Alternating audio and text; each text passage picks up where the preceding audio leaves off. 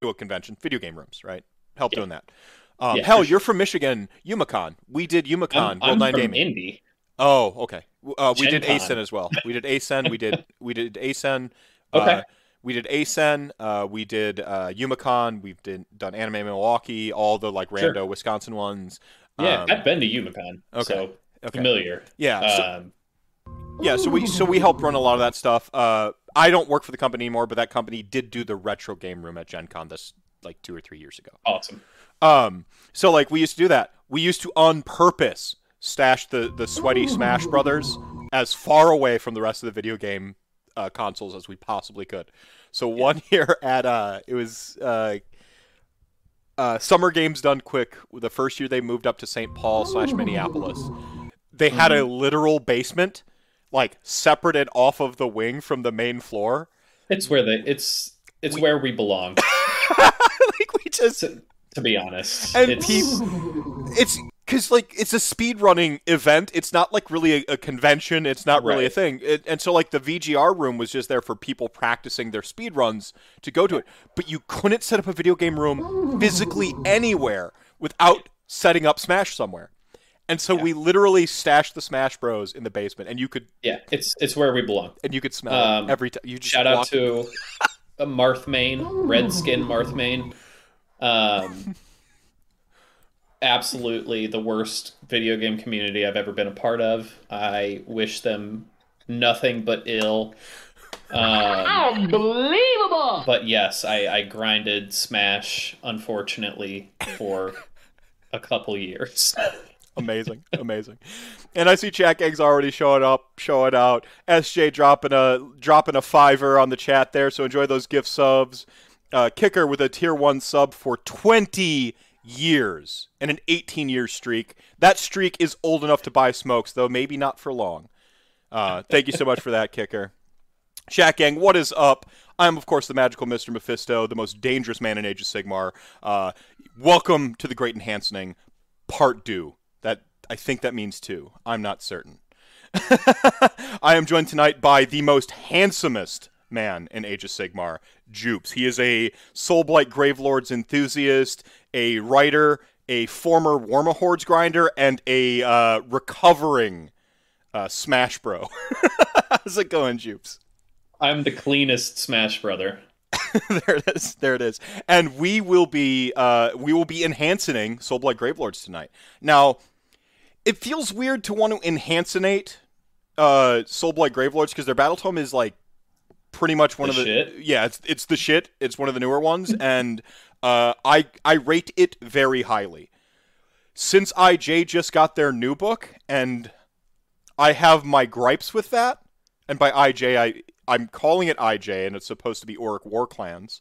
So I think that says everything you need to know about that. I have my gripes with that book. Since their old book now is no longer, I'm going to say that the Soulblight Grave Lords book is the best book currently in Age of Sigmar. I know, bold statement. So, but we're enhancinating it. Anyway, A hard task to make the best book even more the best. that's right. That's right. Well, Um, they did get rid of Flying Blood Knights, which I'll go into that, I'm sure. Hobby Bear. Whoa, I have at least 90 minutes until bedtime. So speaking of Lord of Death showing up in the chat, which the pressure's really on now. You know, you got Brendan, the Lord of Death. He's won best at Adepticon. He's swept various tournaments across the Midwest. Like, that's some pressure. We have some pressure to impress. It was already going to be hard enough following up basically the perfect episode with SJ Arcade and the Doc King Yeah. fixing corn artifacts. Like when SJ dropped that like shout artifact, he had won the game of the Great Enhancing. Yeah, I lost my mind. It I'm changed. It forever changed. awoken something in me. Yeah, yeah. Would you say that your life is enhanced now? That's a good word for it. Let me look to camera. Yeah. Yeah, stare at break the fourth wall real quick. I love the cameras in front of me, but whenever I do like gags where I'm breaking the fourth wall, I always look off to my right where there is decidedly no camera. Um, the roar effect, that's right. So basically what I'm saying is that we're in bonus levels right now. We are running victory laps. Offline, I believe you called it New Game Plus. This is just New Game Plus. New Game Plus. So to start out tonight, uh, I want to do a little bit of like actually maybe introduce yourself. I kind of gave the pitch real quick, but Chat Gang, many of y'all know him already from Heywo. Just like a real quick spiel, like why AOS, Yeah. where you come from, so on and so forth. I got into mini wargaming because I had moved to a new city, Ann Arbor, Michigan. Um, and there was a really cool shop that had a bunch of Warhammer, a bunch of 40K, but the game at the time was Warmords. They had a huge community, really great, positive people. Somebody showed me the ropes. I bought up my first army and realized, like, oh, this has kind of like the elements of card games that I like, the elements of tabletop that I found interesting.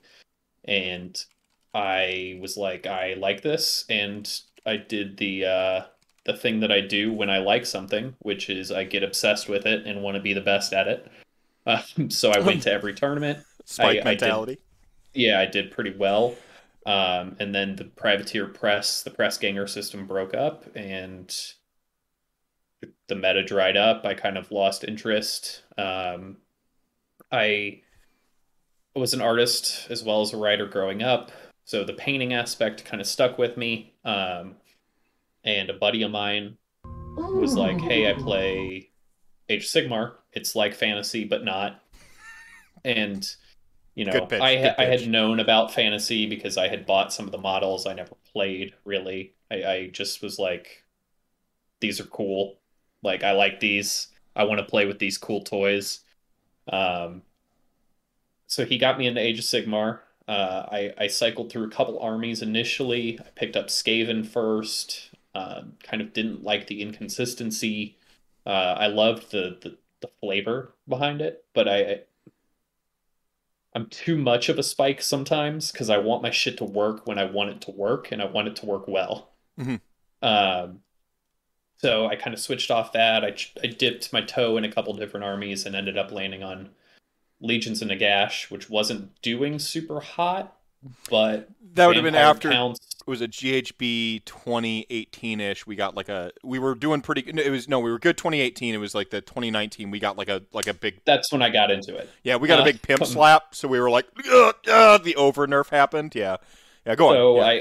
I got into that, and I was like, I knew enough about fantasy just through browsing 1D4chan. Um, and I was like, vampire counts are sick. I like vampires. I'm still a goth kid, obviously. You never stop being a goth kid, right? Like you I stay never goth grew at out heart. of it. Yeah. The Bella Lugosi Um, shirt, by the way, is chef's kiss. Like and I absolutely was like, fantastic. cool. My play group is KO, Zinch, Daughters of Cain, Idneth Deepkin, and then a guy who rotates Iron Jaws, Slaves to Darkness. So I got shit hammered for the first. I didn't win for a year, which we've already talked. I've made it aware that I'm competitive. Um, Imagine my delight when the Soul Blight book comes out and vampires are good now, and then I can turn around and smash my friends who had been crushing me Yeah. for so long. And it's fun. I mean, we all know deal. There's no, you know, it's not toxic win at all cost. It's fun win at all cost. We play fair. We use the rules, but we're out for blood when we show up to our game days. That's and fantastic. and that's what I like. I like you can have both the art and the try-heartedness, I guess.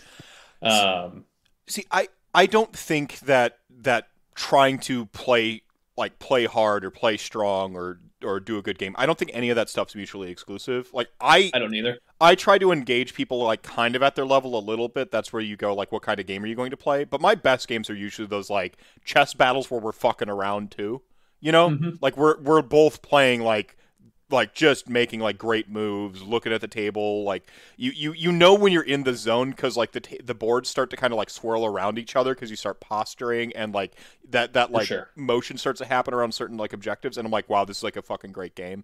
Like that, I actually Right. like those are my favorite games. It's not just like, hey, bro, like you know, like it's Yeah. the you're playing the chess battle, but then you've got like some friendly banter going on. Like that's like I don't think that stuff's mutually exclusive. Like the one of the earliest things I used to really like go to task on was this notion that competitive players are inherently whack or that whack is inherently bad, like or like all that like misnomers about like you know what it means to be a great player. It doesn't mean the nickel dime. I think that competitive players have the most stakes for the rules to be the most balanced and the most fair for all.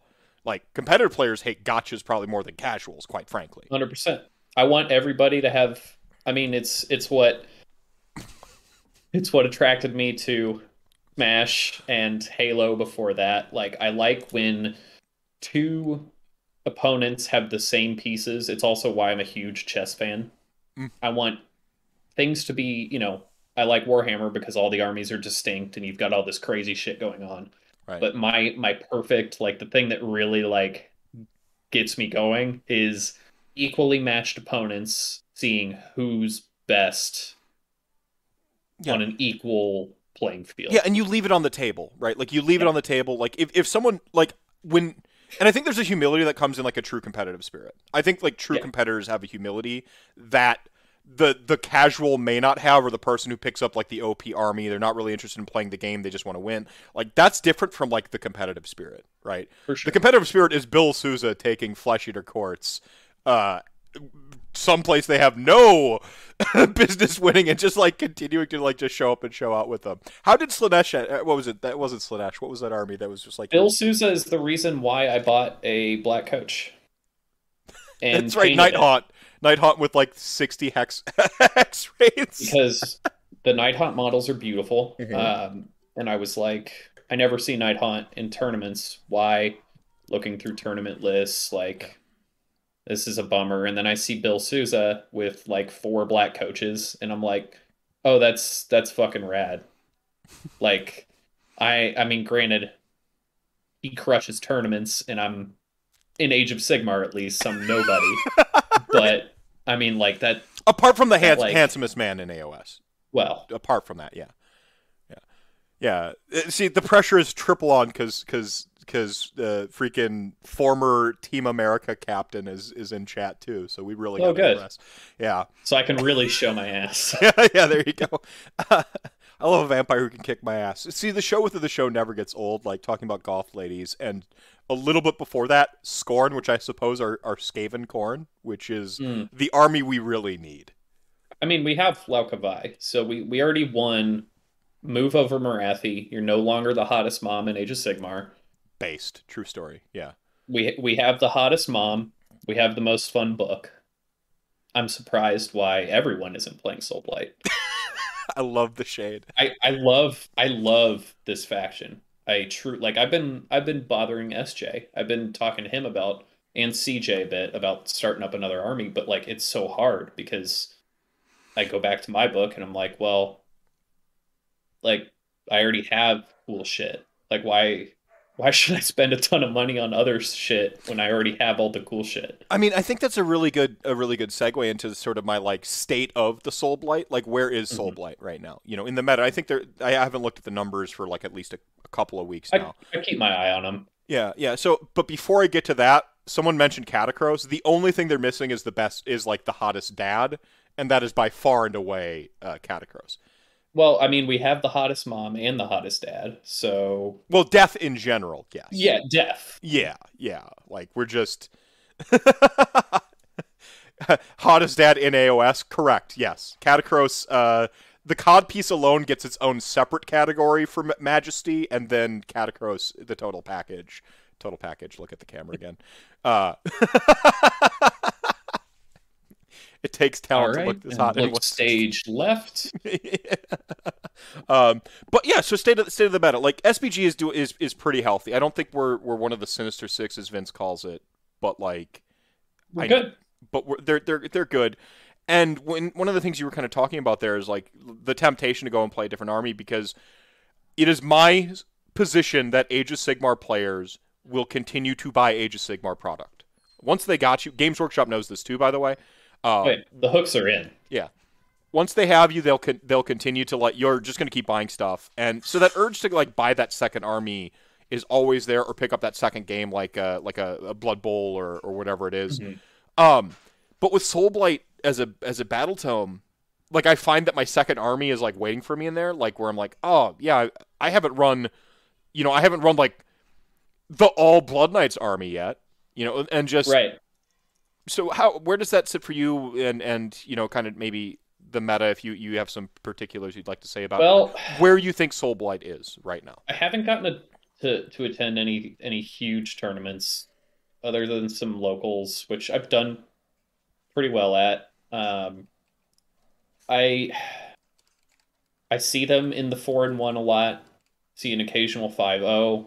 It's exactly where I want them to be. I don't want them to be in that top 6, because those are the people who are looking nervously every time a points update, every time a rules update. The sweat. They're good.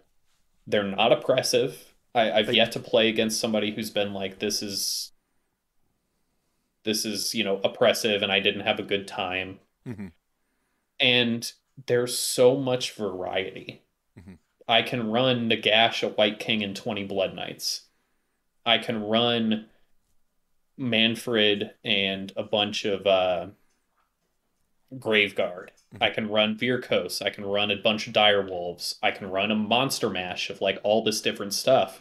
Yeah. And it's just like, I've been wanting to get into a second army because like I had a bunch of Nagash stuff, so most of it's already painted other than like the new hotness. I've been wanting to pick up 40k, and I just like, I have so much fun just playing with my vampires that like it's hard to like divorce myself from it long enough to put effort into doing anything else. The book is too good. It's okay. Like a GHB will come out, and then you'll have a proper excuse. But right now, state of the meta. I mean, it's such a healthy army. Mr. Reliable. We had a guy at the Renegade team event who ran full 1K Direwolves list. Yes, not great, but hot. And that's the thing is like you were talking about competitive balance earlier, and I do think, and I agree with some in chat here, that this book is just healthy. It's not oppressive, like you said. Like people tend not to walk away from the game going, that was bullshit. Like right. that like knee jerk reaction that there's some stuff that like goes up to the line. There's always going to be certain specific things about AOS that's like game wide that people don't like, For sure. But overall, like it's not it's not like exploiting some mechanic that people already hate to like make it worse for you. They by and large play fair. People finally figured out how to play around our grave sites. It took them a full 3 editions to figure it out. But now that water level has raised on the like we said it would way back in first edition, every death player was like, just get good. And they're like, he just told me to get good, and they'd flip the table, and like that's not constructive. But now that people have gotten good, because the longer a game goes around, the more people consume great shows like mine and Haywo, the better they get at playing the game. Cubic Shenanigans is a great teaching show. The more that water level raises, the less feels bad exist in like some weird mechanics, right? For sure. But yeah, like good variety. I think the weakest is Evangori, the monster mashiest one, but not like after tonight. but not after tonight. And but you can still run like a 2 dragon list that is very competitive, and right? It's fun. Yeah, and if you wanted to run 2 dragons, like a pack of like 5 Blood Knights and a bunch of Zomblors, like that's a list. You can do some work with that. What I always want from an army is an army that always gives me a chance to compete. Not just play, compete. That I know that if I am if I build a good list, give myself a pet unit or like a theme build that I'm aiming toward, right? Like I want to take a Neapolitan list in this army. You can. Sure. There's a role for skeletons. There's a role for wolves. There's a role for like all of our battle line options. Pretty much have their time in place, and if you know how to use them well, you're going to do well with them. Right. I mean, it's the dream. There And are a I couple actually, outliers, but there always will be. Go ahead. sorry. The list that I play, I keep track of the tournaments, like Austin, especially.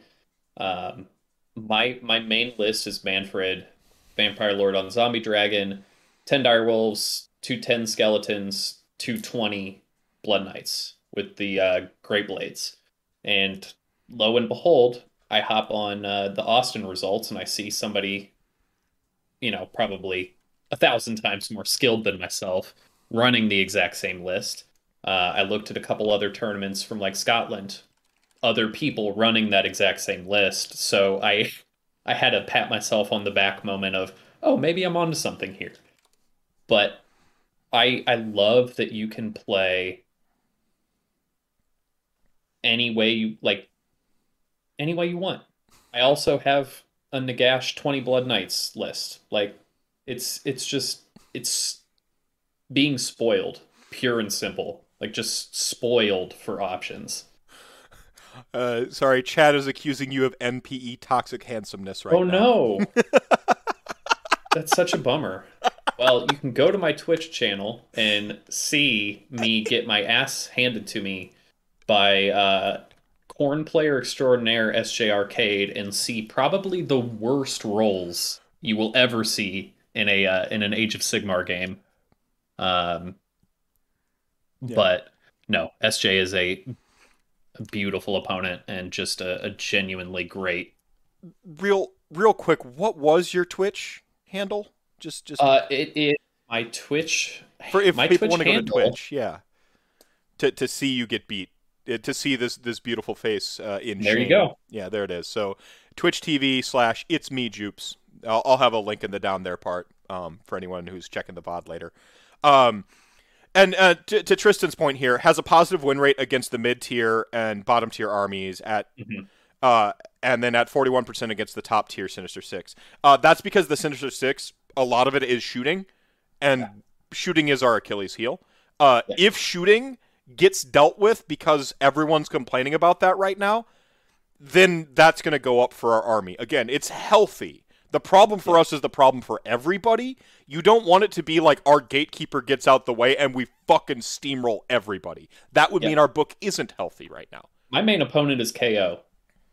So trust me, I hear you, people who get frustrated sometimes with shooting.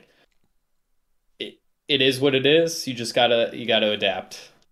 Yeah, I mean, that's where I think playing to your outs, like learning your outs, playing to your Mhm. outs. This is something I question that popped into my mind as you were talking earlier about LON and just kind of getting stomped. Learning to play to your outs is a not just necessary. It is a necessary. It is essential that Right. it's not just something we say. It's something that you absolutely must do. Learn your bad matchups, play them, and understand what your outs are in bad matchups, so that Hmm. like at least at the mercy of a die roll and you're playing to one of your outs, you can take over, right? And it'll make you a better player. Right. And that's where playing from the back foot with LON. Do you think like getting just like hammered on by LON or when you were playing LON in their sort of like falling out phase, do you think that helped you get better? Was it stagnant? Did it do Oh nothing? yeah. Like what okay. Oh yeah. It helped me learn valuable lessons about positioning. It helped me learn valuable lessons about order of activation. It very much reinforced the fundamentals because I didn't have much else to go off of if I wanted to get close. I had to play picture perfect games against people with not just strong armies, because a strong army does not a tournament winner make. Hmm. Strong armies and very bright people piloting them. Hmm. I am hesitant to ever say, oh, well, he just won that tournament because Gargants are OP. He won that tournament because Doc is OP. That that tournament winning Doc player would go up against the same list and shred somebody Hmm. because they have the fundamentals Right. locked down and they have the reps in to know what to do. So playing LON got me those reps. Mhm. Yeah. Plus you end up like what you're talking about, like the OP list or the OP army. They end up Right. against the other OP list, OP armies, and the pilot skill is really what comes through. And we're Yeah. seeing that more this edition than ever before. There's just a lot more decision points in the game now, and decisions is where you see good players come out. Yep. Right. Like it's 100%. anytime you have an opportunity to make a decision, you have the opportunity to make the wrong decision, and there like you just and I think that's why you're seeing like the real skill of the players like really start to I've always held the line that player skill mattered a lot, was weighted a lot more than like some of our earlier consensus might have been. I've always Mhm. held that line, but now I've been proven ultimately correct in the dialectical sense that I always was. So you're welcome, everyone. Lord Whale with the tier 1 sub for 5 years. Thank you so much for that. And please stop starting that cult. Um, I already have enough cult of personality. I don't need a literal cult. Um, so yeah, any closing thoughts on state of the meta for SBG? I think it's good. Like I'm happy. I'm happy with it. I like knowing that, you know, I can, and not easily, but there's a good chance of going 3-2 if I really like mind my P's and Q's for one, or, you know, if I'm really like on my shit 5-0. Mhm. Granted, if I'm going to huge ITC, that's probably not going to happen. But there's a chance, which is what I like. Right, and that's the thing is like I believe Team America player Sean's got a pretty good quote. He's been on the Rantathon a couple times now on the Mhm. Doctor's Block. He says that like sort of like being good will get you 3-2. How does it go? I'm gonna mix up the order, but I think people understand the gist I'm getting at or the paraphrase I'm going at. He's like, being good will get you 3-2, right? Mhm. Then you need to have like pairings will get you 4-1, and Sure. then the playing out of your mind / having luck on your side will get you the 5-0. Sure. And so like you're sort of like the 3-2 4-1 are things that are sort of in your control. That's Mhm. the I want to play well. I'm going to pick an army that's going to have good pairings because I've read Sure. the meta. I know like that like I'm going into a place where there's going to be a lot of Soulblight Gravelords. I'm going to bring something that beats Soulblight Gravelords, right? Like Right. that sort of soft RPS we're starting to see settle into our game too. So and then that 5-0 like that's more of an any given Sunday. Like once you're on top tables, once you're performing at that level, you're performing at that level with other people at that level, and you're talking about like 1% and 2% of advantages are For starting sure. to decide some stuff, and you kind of got to be like if you're at 4-1, I guess is what I'm saying. Mhm. Like be happy. You're any given Sunday away from a 5-0 finish, right? Right. Like And for me, like I was a big I kind of understate sometimes how much I grinded Warm Hordes. And I'll harken back to that a lot because I gained a lot of experience playing that game. mhm, Granted, different game system, but I did have some pretty big tournament wins, and I have no, you know, I'm not going to say no interest because I know myself and I know how I can be. Um, but when I show up to a tournament now and I go 3-2, like sick. Like that's awesome. I think wanting a winning weekend is a healthy goal for a lot of people. I mean, and I think that's the start. That's the starting point. I know coming over from some tournament play, being an MTG grinder, being literally a king of the hill of the my own tiny little con circuit as far as like fighting games went to my particular fighting games of choice. Like I know that feeling, and I've been around games my whole life. I'm like I could pick up games pretty well and perform at a decent level. It's just how like my brain is wired for them. I've played them a bunch. As long as I find the right bridge in the right sort of Yeah. like communication for like, well, this is like in Magic when you have a control player, like, and they're going to try to counterspell you, and I'm like, oh, so it's, oh, okay, then I I know how to deal with that, right? Like, that's the sort of once you have those bridges over, the sort of like the sort of diminishing returns on like getting into a game are a little bit easier, but like the thinking I'm going to go to a tournament with like a bunch of people who were about as good as you or better, and just I'm going to yeah, take the first tournament I go to, I'm going to get best death the first turn. That goal can become prohibitive to a good experience. yeah, But 100%. but a 3-2 is a healthy goal for your first, second, third tournament because one, it's a lot more achievable. It's Mm-hmm. it also puts you in that like uncomfortable zone of learning something if you drop to 2-3. Yeah. What stopped you from going to 3-2? Right? Like you always want to be a little bit outside of your comfort zone with a goal, right? That's Yeah. if it's How painting, you grow. yeah, that's how you grow. You always want to be a little bit uncomfortable. You never want to be comfortable. So that's my little And as a spiel. visual artist, I appreciate that 100%. The biggest piece of advice I ever got was if you get to a certain point, and I've heard it on many painting channels, I've heard it in traditional painting, which was where I came from. Uh, if you get to the point and you're like, I could ruin this whole piece if I try this, that's where you want to be.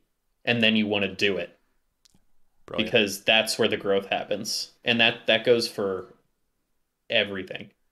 Brilliant. That goes for painting, that goes for getting better at tournaments, that goes for getting better at your job, like everything. Like you get to a point where you're like, there's that tipping point, and if I try this, it might not work. But if it doesn't work, great, you learned that it doesn't work. If it did work, great. You're now at 4-1. Right. Yeah. Yeah. No, that's the live dangerously, paint dangerously sort of like mentality. I'm gonna move this up here so people have an opportunity to see the chat game comment before it gets cut off. All right. No, brilliant advice to transition in here. So as far as like artifacts go, this is not a fault of the Soulblight Gravelord's book. As we've mentioned, it is the best book right now, currently written, currently active. That could change. Uh, but artifacts are just something that I feel like Games Workshop has traditionally struggled with. I want to give a little bit of insight to not Games Workshop's design process so much, but from my experience, I've beta tested and alpha tested several different like video games and tabletop games. Like I've been a writer all my life. I've worked on sides of things. The way a game is designed is a little bit different from maybe how people think sometimes. And this is to give credence to like obviously like the writers are working hard. I don't think that it's not like they're writing crap artifacts on purpose. Mhm. Sometimes it's design constraints. Sometimes they're told like actually every book needs every book needs 6 artifacts for every sub allegiance, and they need a sword, a helm, a cloak, a dagger, and you can do 2 weird ones, right? Like Right. you can get design constraints like that. But more pointedly, oftentimes when it comes to like a physical text that is being printed out, you have some very specific design constraints, like down to the character and the number of characters you put on a page. Yep. Sometimes, oftentimes, most companies I've worked with, you have a layout set for that battle tome. They know it's going to be 160 pages, beginning Mhm. to end, before a drop of ink is down. Okay. This sounds like this is your experience too, from your writer side of things. Yeah. 100%. Yeah. So like it can be like you get like we know you're going to have the allegiance section of a book is going to be this big, and it's going to be this many pages. You're going to get a page of artifacts here, a page of artifacts there, and it's going to be this many characters, or this many. It's going to take up this amount of space. So what some people don't always realize when they go in and they feel like there are filler artifacts, like yeah, sometimes like There have to be. there have to be. There are things that you throw in, and so I want to lay that all out there as we're about to like armchair quarterback the shit out of this. Uh, that is, designers, I see you, I feel you, but still, like we're gonna zhuzh up the artifacts. So I want everyone to know that like there is some design stuff that like is kind of getting hand waved here. Um, Hmm. cut some Oh slack yeah. there. Um, I'm looking at my list now. Yes. and for now, you have your own agenda going into this. I'll let you explain yours in a second. And I've Mhm. got my own agenda going into this. Because any good writer, any good designer, I, by the way, love the designer side of things a lot more than the developer side of things. And I could give you a whole show on that. Like I've already done that in a previous rantcast. Hmm. Yeah. So there's a designer and a developer. A hare and a tortoise. Like there, a writer and an editor. Like there's this sort of like there are two sort of like ways to approach. Now, a lot of writers do edit their own stuff, but any great writer will always tell you, do not be the editor the same time you're being the writer. Yeah. The writer's job is to write, get out the idea, be as creative as possible, get the story together. Don't worry about the fact that you said it was midnight in that scene and noon in the next. Just go, go, go, go, go. Write. Get it out. Let the creativity flow. The editor's job is to go back and deal with all that shit. And that sort of, you, by the way, as a writer, you go back and you do your syntax edit, and you go back there and you do your own personal edits too. But again, when you go to a design, when you jump to games, then you're talking like a designer and a developer. This is one of the things that I think Games Workshop could absolutely have room for improvement on, is just hiring more developers and designers, and that relationship being a little bit stronger, because right now you have writers and designers being also developers, and like they're just sort of that's. And I'm gonna go ahead. Yeah, jump in here. I'm gonna tell you here, when it comes to design, something stuck out about the writing end. For anyone who is an aspiring writer or a current writer, writing is done in the editing. Great writing is made in your edits. I am one of those people. I wouldn't consider myself a great writer, but what I mean is most of my best ideas become more fleshed out when I edit them. That's the eureka moment, right? Like that's the moment where like you have a good idea and you're fleshing something out. It's when you go back in that second time, because the point of getting it all out there is you get it all out there so that it's there. It's not lost in the ether. And when you go back to that, like, drives a Cadillac, and you're just like, what? And then you're just like, Cadillac? What was I thinking? Does and he? Like, oh, and then like, and that's where you start to think it a little bit more, and that's where like some of that genius stuff sort of comes through. But again, it's writer, developer, designer, developer, important things to understand. Now, every writer, every designer, as well as developers, are going to have their own agendas. Like developers are going to say, hey, your page layout and stuff like that. When you go into writing, on the writing side, what I was taught, and you can speak to this if it's the same or different. What I was taught at the University of Wisconsin-Eau Claire, and a lot of the advanced courses I took getting there, was essentially hammering home premise. Premise. What's your premise for your story? What's your character premise? If the character premise clashes with the story premise always wins. Like, most character premises should reinforce the story premise, and you can get to like more complex stories where like premises are interwoven or they evolve and so on and so forth. But like blah blah blah, premise. Okay. Mm-hmm. This is very similar to something else you're going to hear Vince and other people say a lot of times, which is your first principles. Pretty much a similar idea, right? Your first principles of a design. My principles, essentially, going into this, is I wanted to make more interesting artifacts. Interesting is not always the same as balanced. Yeah. And I had a sort of like, one of my sort of like, I use my premise and I use my design principles as like guardrails. When I start to go off the rails, or like I go, oh, nope, that's out of line, and I go back on the rails. In writing, I use my premise if I get stumped on where I think how a scene should play out. Well, what serves the premise better? Mm-hmm. That's how the scene should play out. So one of my sort of like other guiding principles of design was I wanted to make artifacts that I wanted to use, and I could see being used for a specific thing or to enable a specific thing. Now, I did leave some open-ended combos because you're going to like get some of that, but that's where playtesting is. That's where developing comes in, right? So I'm in the designer brain. I did kind of re-edit some of these, and I wrote in suggestions for fixing some of my own items, but I wanted to lay my cards on the table for when I went in here. I went into each sub-allegiance. I wrote them each an artifact. I got carried away. I fixed a few artifacts. And then I wrote 2 bonus artifacts. Rather, I wrote 1 bonus artifact, and then I asked the Lord of Death, Brendan, if he could have 1 artifact, what would it be? He told me, and I essentially designed it. Well, I didn't design. He told me what it would be, and I guess I was the developer in that sense. He designed it, and I developed it. So, for sure. So look at that little interplay. See, you wear writers, we wear the hats. So that's my agendas. That's what I did. What was your experience? What was your process? So, um, it kind of add an addition to premise. My big wisdom was always context is the great equalizer. Without it, nothing in your story makes any Well, sense. that's life advice too, by the way. Yeah. Context is everything. Fine. So I wanted to, I was going into this book with artifacts that are already good, like Virkos and Castelli. You take other artifacts other than Amulet. Like I see it regularly. Um, so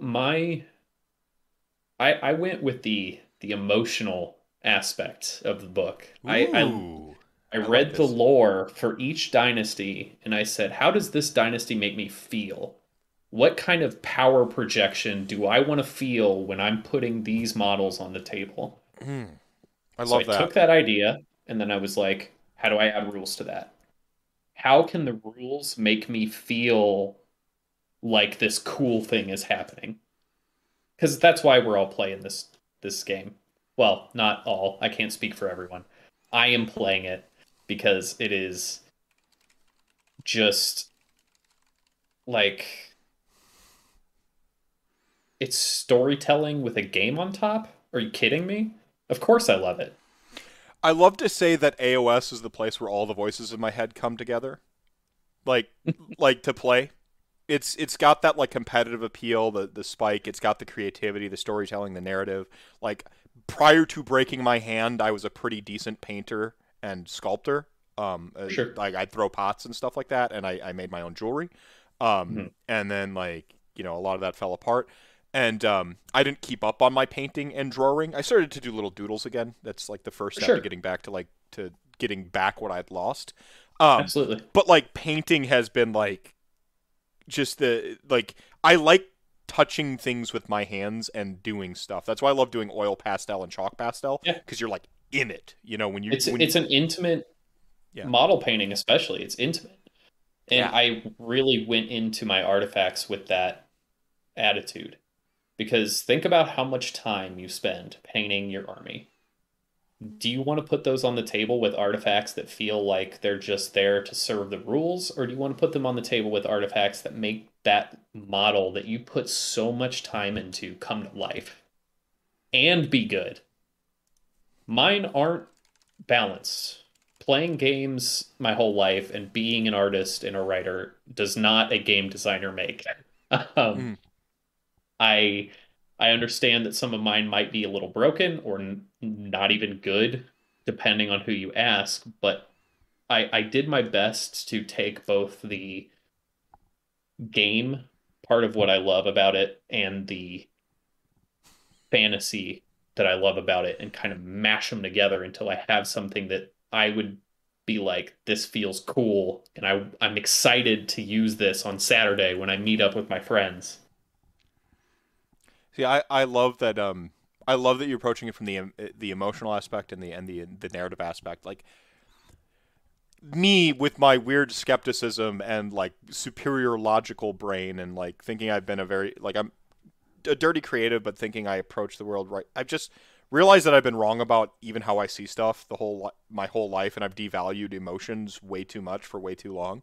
And that was as a what I realized is that as like a essentially a survival mechanism when I was younger. But now I'm like older and betterer, and recognizing that like actually like kind of like the passion, the emotion, the like that stuff is like what keeps me invested. Like you can logic your way to all the like the big brain strategy plays, but then it's solved.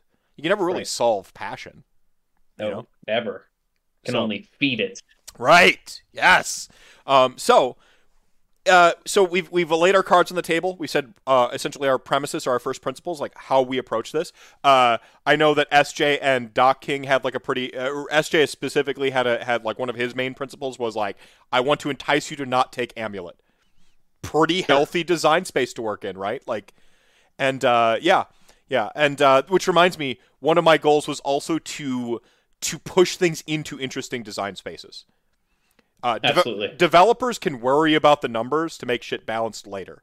I Hmm. wanted to push things very specifically into a design space where someone goes, Oh man, I would love to. Oh yeah. I can never go back and make that artifact where the shout effect first. I could never do it. Oh That no. is forever not mine. But I could push I've stuff got into. Johnny in my list as well. You got Johnny. Oh, Yeah, there's combos in here. I'd love to talk about Sylvaneth. Sylvaneth came up. So we've done chaos. We're working on death. So we got to do a destruction faction and order faction next on the Great Enhancing. I landed on Sylvaneth. I want to talk to Sigil. And maybe someone else, Penny. We can wrap off the show. And I landed on Sylvaneth because the fear with doing something as long lasting as the Great Enhancing is that new books come out and instantly ruin this type of content. Hmm. So I kind of went with like some safer stuff earlier, or even Sure. if Corn comes out, then we get to say that they still are good ideas. Exactly. Um, Thanks, James Workshop.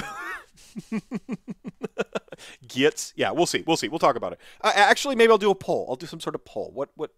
Which ones would people like more? Make it interactive. Well, Sylvaneth are beautiful. Yeah, I want to hear about Sylvaneth. yeah, yeah. I think Sylvaneth is just a good. I mean, passion drives a lot of what I do. Guests come on because they have a passion for the thing. It's not even Mhm. necessarily, like, you were SJ was like, "Yo, dude loves SBG." I'm like, good enough for me. Love them. Loves them. So it's the passion driving it. Like, I'm not looking for the best developers in the universe. I think, and I allowed myself on this rabbit hole for this specific reason. When the DOK book came out, this most Mhm. recent one, I looked at it and I saw a book that was made with passion. I looked at it, I'm like, the Yeah. numbers, again, numbers are numbers. You can fix numbers. Yeah. Who cares about numbers? Oh, and they're good, but it was passionate. Right. There's like somebody went through and they're like, I want this. I want to like think about when you're a kid.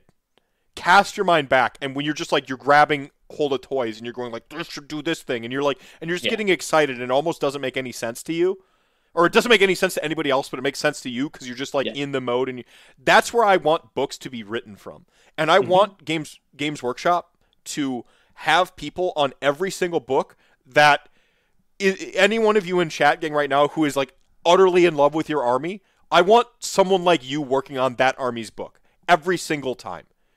Because you're going to see the passion, you're going to see the creativity come out in the ideas, you're going to see the design space that stuff goes into, like stretch and go in weird directions. And then I want a Hmm. developer who is cold, emotionless, loves nothing, go back through and fix it. Yep. Like 100%. like that's what I want for that's my I if I were James Workshop for a day. And Yep. the theory is I might be in a Tyler Durden sense. Aren't we all James Workshop? Aren't we all James Workshop? His name is Robert Paulson. Yeah. So it just there. So to that end, there are some good artifacts. I don't know if we want to go by and go this is good, this is bad, or if we want to just like jump right in. You want to maybe name some highlights of artifacts that you thought were good. Really like this goes in the direction. I didn't want to mess with that. Name Like, artifacts that I've used. there, perfect. Yeah.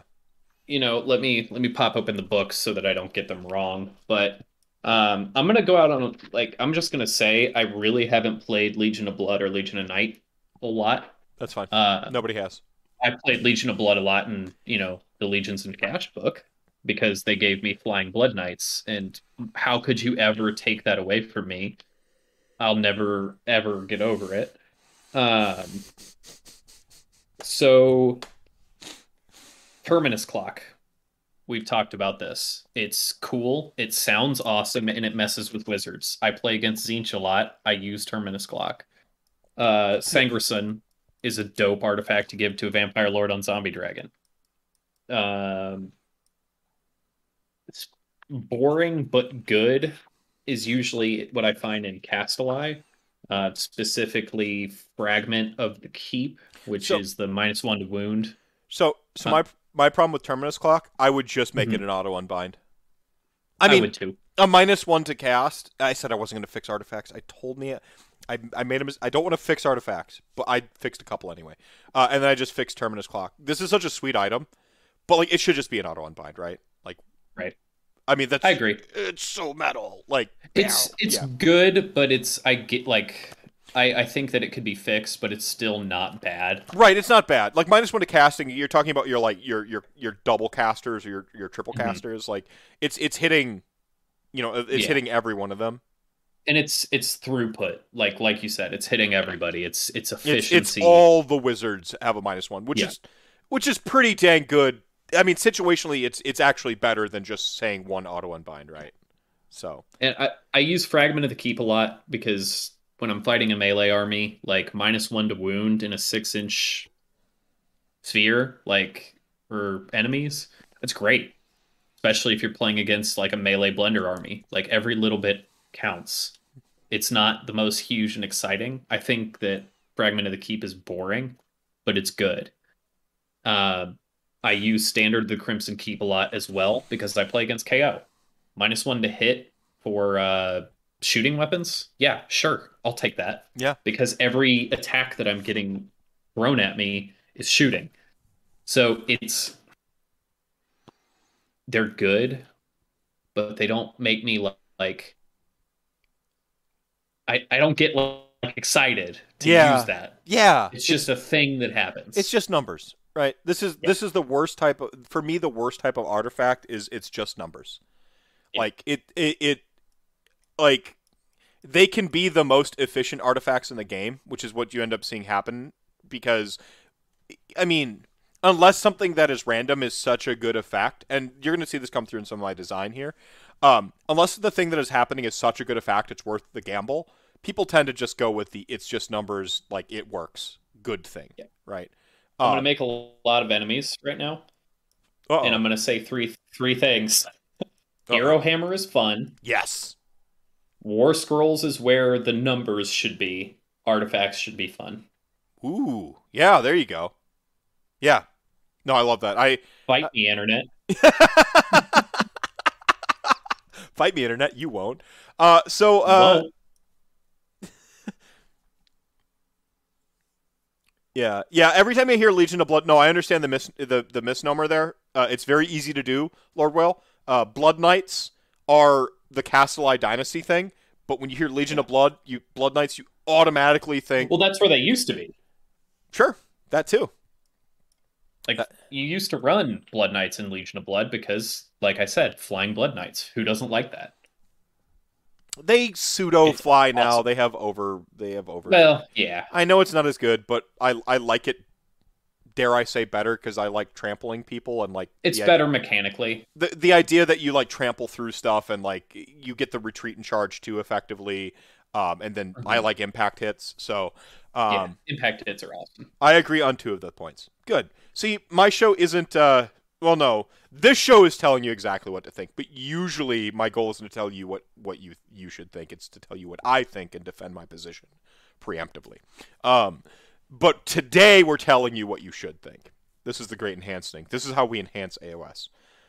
So we're gonna start out with Legion of Blood. This is Navarada's Mhm. sub legions. The one I've seen the least amount of list building and attempts at making something good out of, which is weird because it's the one that gets, as I recall, Graveguard as battle line, and Graveguard are great. I think that's Legion of Night. Oh, is that Legion of Night? Never I mind. don't. I I don't want take to it. be Yeah, no, actually no, guy. no, no. You should correct me. Being correct is better than no, no, no. Be correct. Actually is I only annoying have when it's pedantic. We need to be correct here. Graveguard,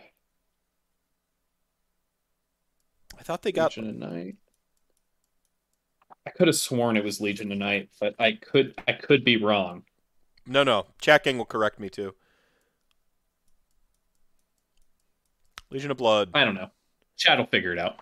If an enemy unit falls, blah. I don't know. It's not important. Legion Knight is Oh no. Vargeist's battle light. Uh, Graveguard battle line is with the White King general. All right, never mind. It's just the White King General. Never mind. All right, ignore me. I said I'm just gonna fix that in post. Um, yeah, yeah, White King. That's it. Oh, I love that so much better than locking it behind an allegiance, though, because Yeah, anyone can because take a White King. Graveguard slap. Yeah. All right.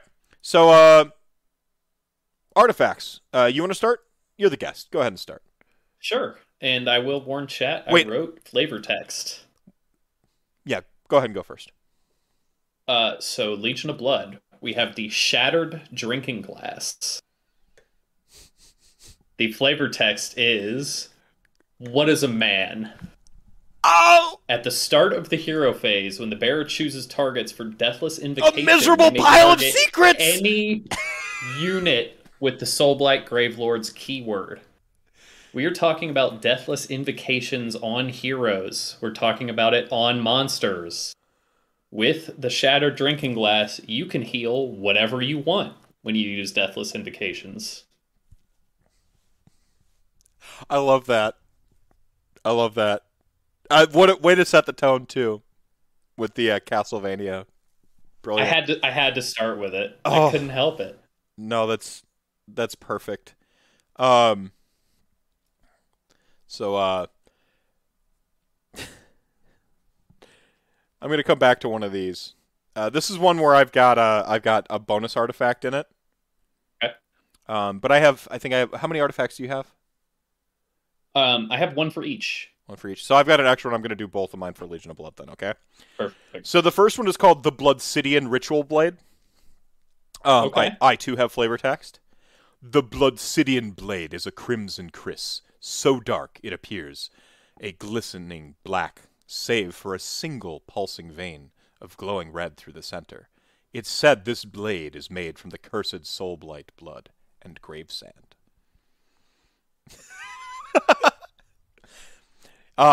It gives you +1 to cast, unbind, etc.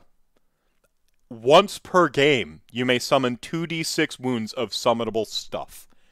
Outside of 9 inches of an enemy, but wholly within 12 of the bearer. That's awesome. In your hero phase. So in your hero phase, 2d6, boom, wounds worth of summonable crap. That's unbelievable.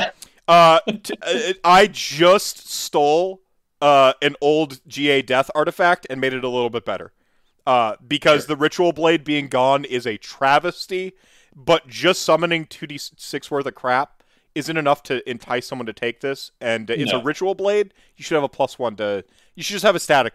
I don't like once per game effects, like, in general, unless they do something absurd. 2d6, like, you're going to summon Graveguard because it's the best thing you've got. Like, getting 12 Graveguard is pretty fucking good, but on average you're going to get 7. I don't know. Is just getting 7 Graveguard better than a amulet? Ethereal? I would say probably no, but it's more fun. Right, and that's why I entice you with the +1. Yeah.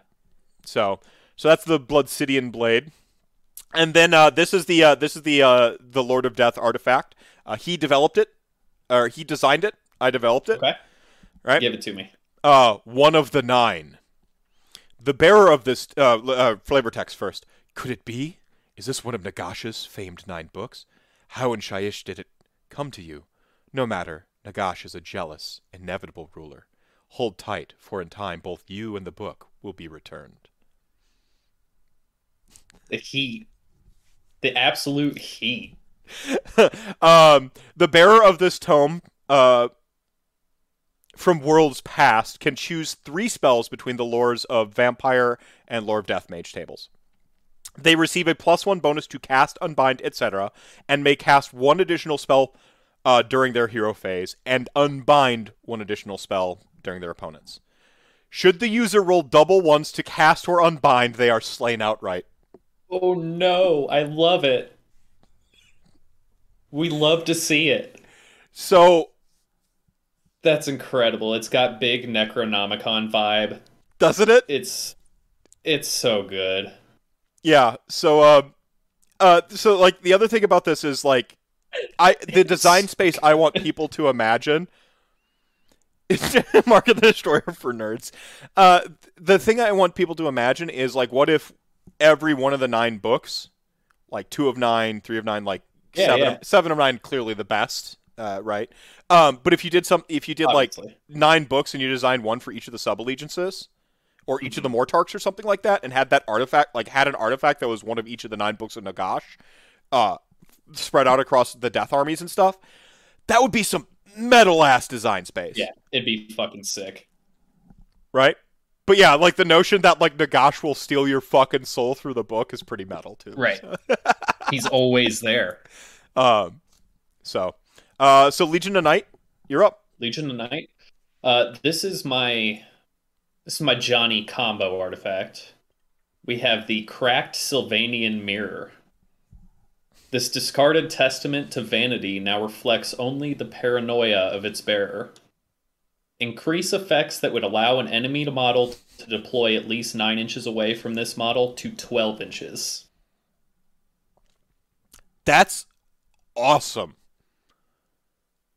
That, like, this kills the crab for so many people. So we're talking... We've got Legion of Night. You know you're taking Manfred. He's got his teleport. He can, zoop all over the place. But now, let's say you've got a Vampire Lord on Zombie Dragon, Foot Vampire Lord, Necromancer, whatever. Deep Strike suddenly got a little less scary. This is the tricky faction. They're supposed to be paranoid and, always watching their back. It's huge. Yeah. No, oh man, that's just like, that's the shout moment, I think. And it still gives the opponent a chance. You can roll boxcars and get a 12 and still get the charge. Right, yeah, and that creates a hype as fuck moment. Because of course you're going to try to roll it anyway, right? You have to. Like, oh man. See, I love this is the shout artifact of this cast. Unless, like, I don't know. The design space... Oh, you've got more? No, but, like, the design space of, like, across the game, that's the type of artifact where I'm like... You could put that in anyone's tome with the right reasoning, right? And where that pulls things to go, what it does to shooting. Because now instead of 9-inch, like, drop and pop from 9, you're looking at drop and pop, like, from 12, and then I'm setting my screen 12 out. Yep. Right? Like, and... There's so much interplay with it. Right. Yeah. Like the Fibonacci sequence cues, and I start like seeing the game. Yeah. And, yeah. No, I like that. Hasn't peaked yet. And the way I came up with it is I imagined, classic vampire trope. They can't see themselves, but they're using it to watch over their back. Why else would a vampire have a mirror? Brilliant. Yeah, this is Xeno's final form.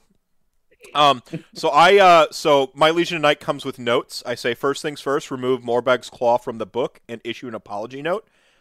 And then add back the Von Karstein ring, a.k.a. the Ring of Immortality. Travis, I got you, fam. Ring of Immortality, when you die, you're supposed to roll on a 3-up. You can be placed back on the table within 18 inches of where you died. We're getting rid of that. You turn into a fucking bat or a bunch of rats or a mist or something like that. We add in some flavor text. And you end up anywhere on the table you want at a D3 wounds. And you do not roll for a 3-up. It just works. It's a fucking artifact. It's the Von Karstein ring. You just do it. Okay? My man. So that's Morbeg's Claw is removed from the game. Morbeg's Claw is the definition of a problematic artifact. It suddenly makes Nagash a +5 to cast, which is just bonkers.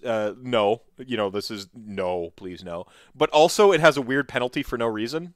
That is like the lightest sort of slap on the wrist it could possibly be, where like now you can't move. It's just I don't like the design of it. I don't like where it's at. I don't like what it does. It's a once per game, which automatically makes me not like it. Morbeg's Claw, no. So there you go. So the solution to what you wanted, Kicker, is just bringing back an old artifact with like a slight update. But then the artifact I added was the Betrayer's Cowl. Not to be confused with the Betrayer's Crown, okay? Those are all gone, apparently. All those artifacts from an entire generation of, like, warring are just lost to time. Someone use your sword. Robot detected. Not today, robot.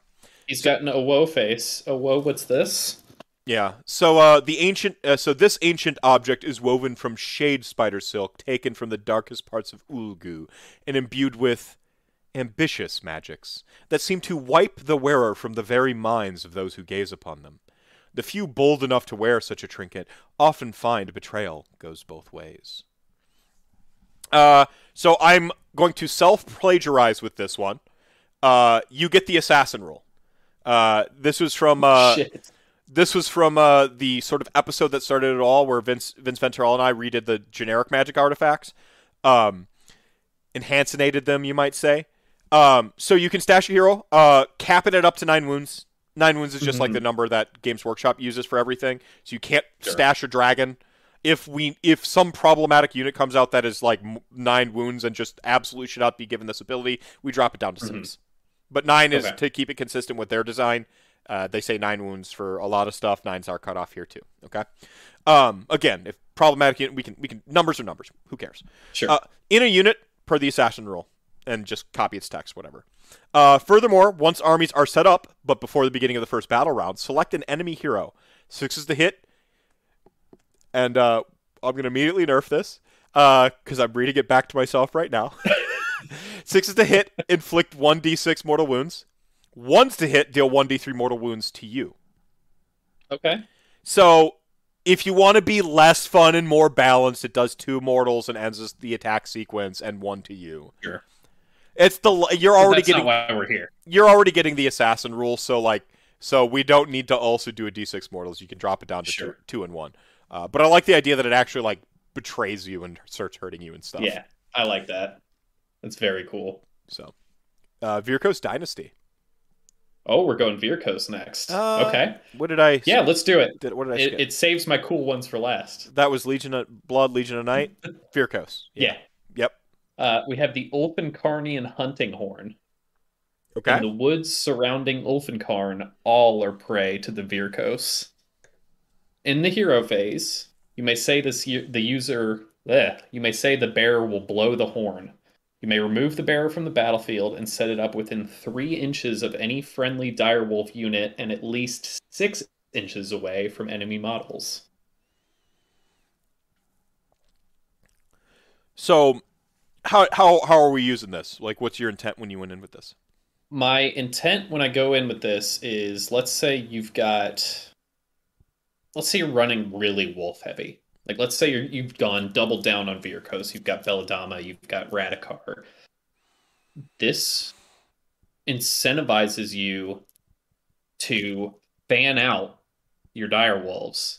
And then, let's say you're running a Vampire Lord on Zombie Dragon. He blows the horn. Suddenly, he doesn't need that giant movement. Saves yourself a cast. You don't have to cast Amethystine Pinions. You can cast Mystic Shield instead. You're suddenly on the other side of the table, not from 9 inches, 6 inches away. The design space that I was in when I thought of this was specifically the wolves, and the concept that when you see one wolf, that means there's others close. Yeah. So instead of the 6, instead of the 9, you get the 6, because the trap is already set. The wolves are already there.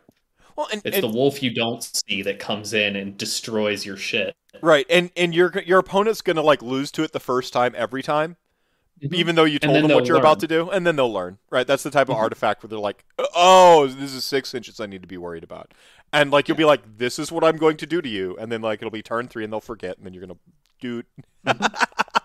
I love it. Wolf's trees, yeah, big fan. In Soviet Russia, the wolves are the trees. Yeah.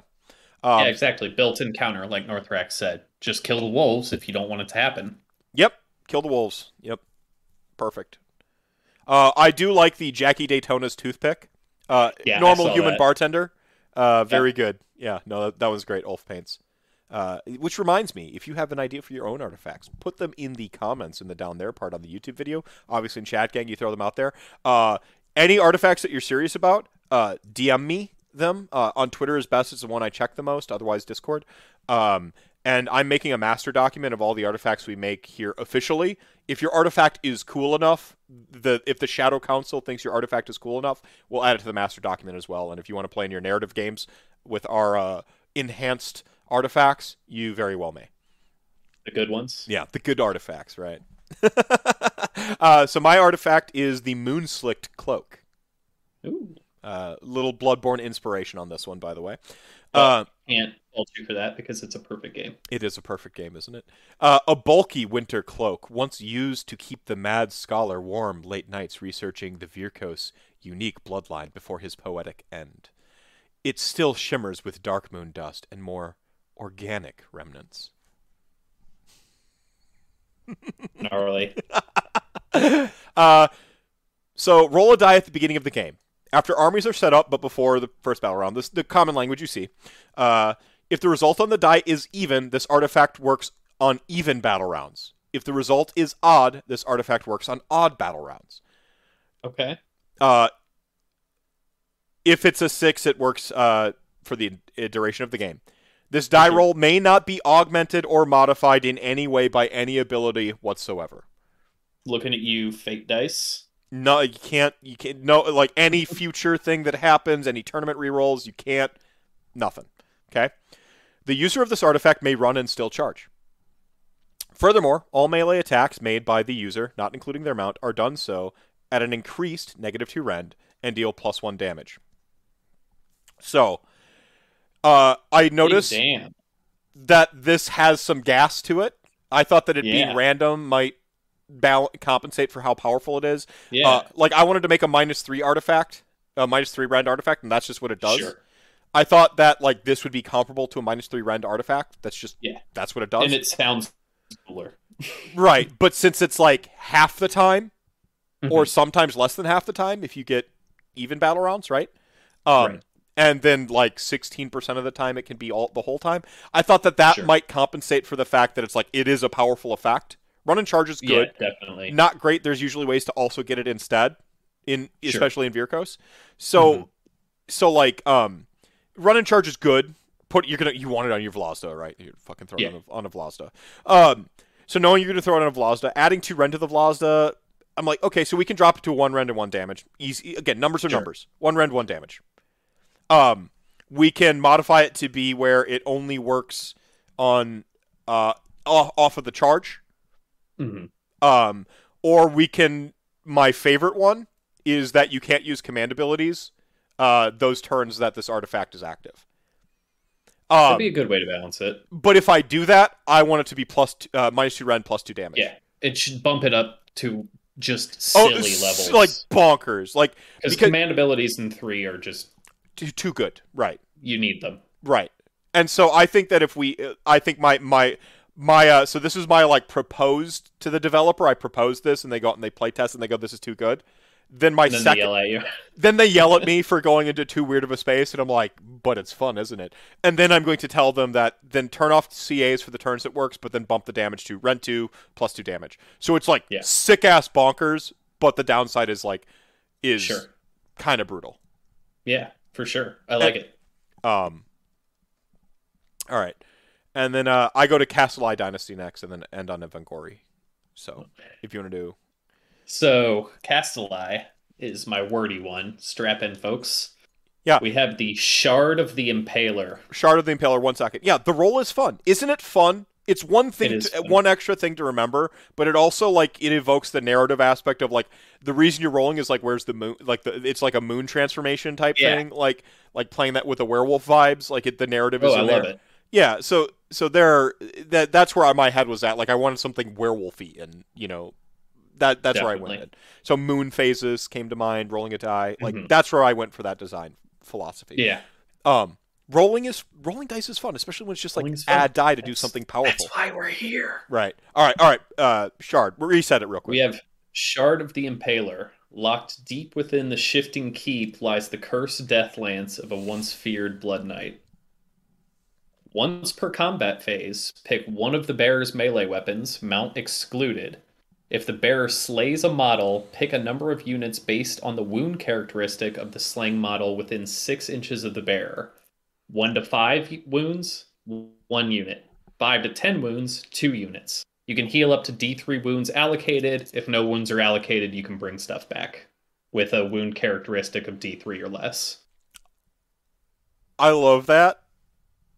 So you're coming in with the Vampire Lord on Zombie Dragon, which you know is going to start shitting on stuff the minute that it gets in combat. But I imagine just like obviously I went Vlad the Impaler with this design space, That's great. just sticking people, bringing corpses back from those dead victims. Just the middle of the board is just a bloody mess. Yeah. See, I like what we're both. You're we're about to be on the same page very thoroughly Mhm. in a second. Um, Sure. we both wanted more undeadiness to our army. Is something that happened because like undead for me is somebody said like the last rankcast or the rankcast before that like undead should probably summon a little bit more and chaos Mhm. should summon a little less. Agreed. Like I didn't say it and it wasn't even a death player that said it. I think it was a chaos player. And I'm just like Mhm. yeah, like I go back to Yeah. like when in doubt when it comes to Age of Sigmar, cast your mind back to when you were a child imagining playing Warhammer, right? And like Mhm. the fun part, remember fun, you know. Right. That's it's quintessential. And one of the things that got me into death to begin with was like I love that I could just like summon zomblers onto the field and like Yeah. when I died my zombies would explode and stuff. Like I thought that was the cool because if you killed the necromancers everything in the radius had to take a shock test essentially Mhm. or a break test or Right. explode. Like you had Yeah. to keep like your leadership around because your leader, all the stuff's leadership was tested on. I actually enjoyed that. I don't. It's too Sure. finicky to do it now. Like please no, but like Yeah. having things that feel like that still Right. is good. And for me, I like the summoning, and the where I wanted to go with this is like the cool part about death summoning to me is you're not just like opening portals and shooting demons out. Hmm. I'm messing your dudes up, and then I'm bringing them back on my side. These are my dudes now, which Yes. is what I love about death. Is Right. like those are mine. Yeah, well, like the Legion of Nagash battle tome has a great scene that they describe where as like when the Age of Sigmar started, right? Like Hmm. the Stormcast come back, and then like Nagash like he did the Shaq meme, like he Yeah. wakes, and then like he just like standing up, necrotic energy erupted out and killed everything, and that stuff before it could even hit the ground was raising up undead,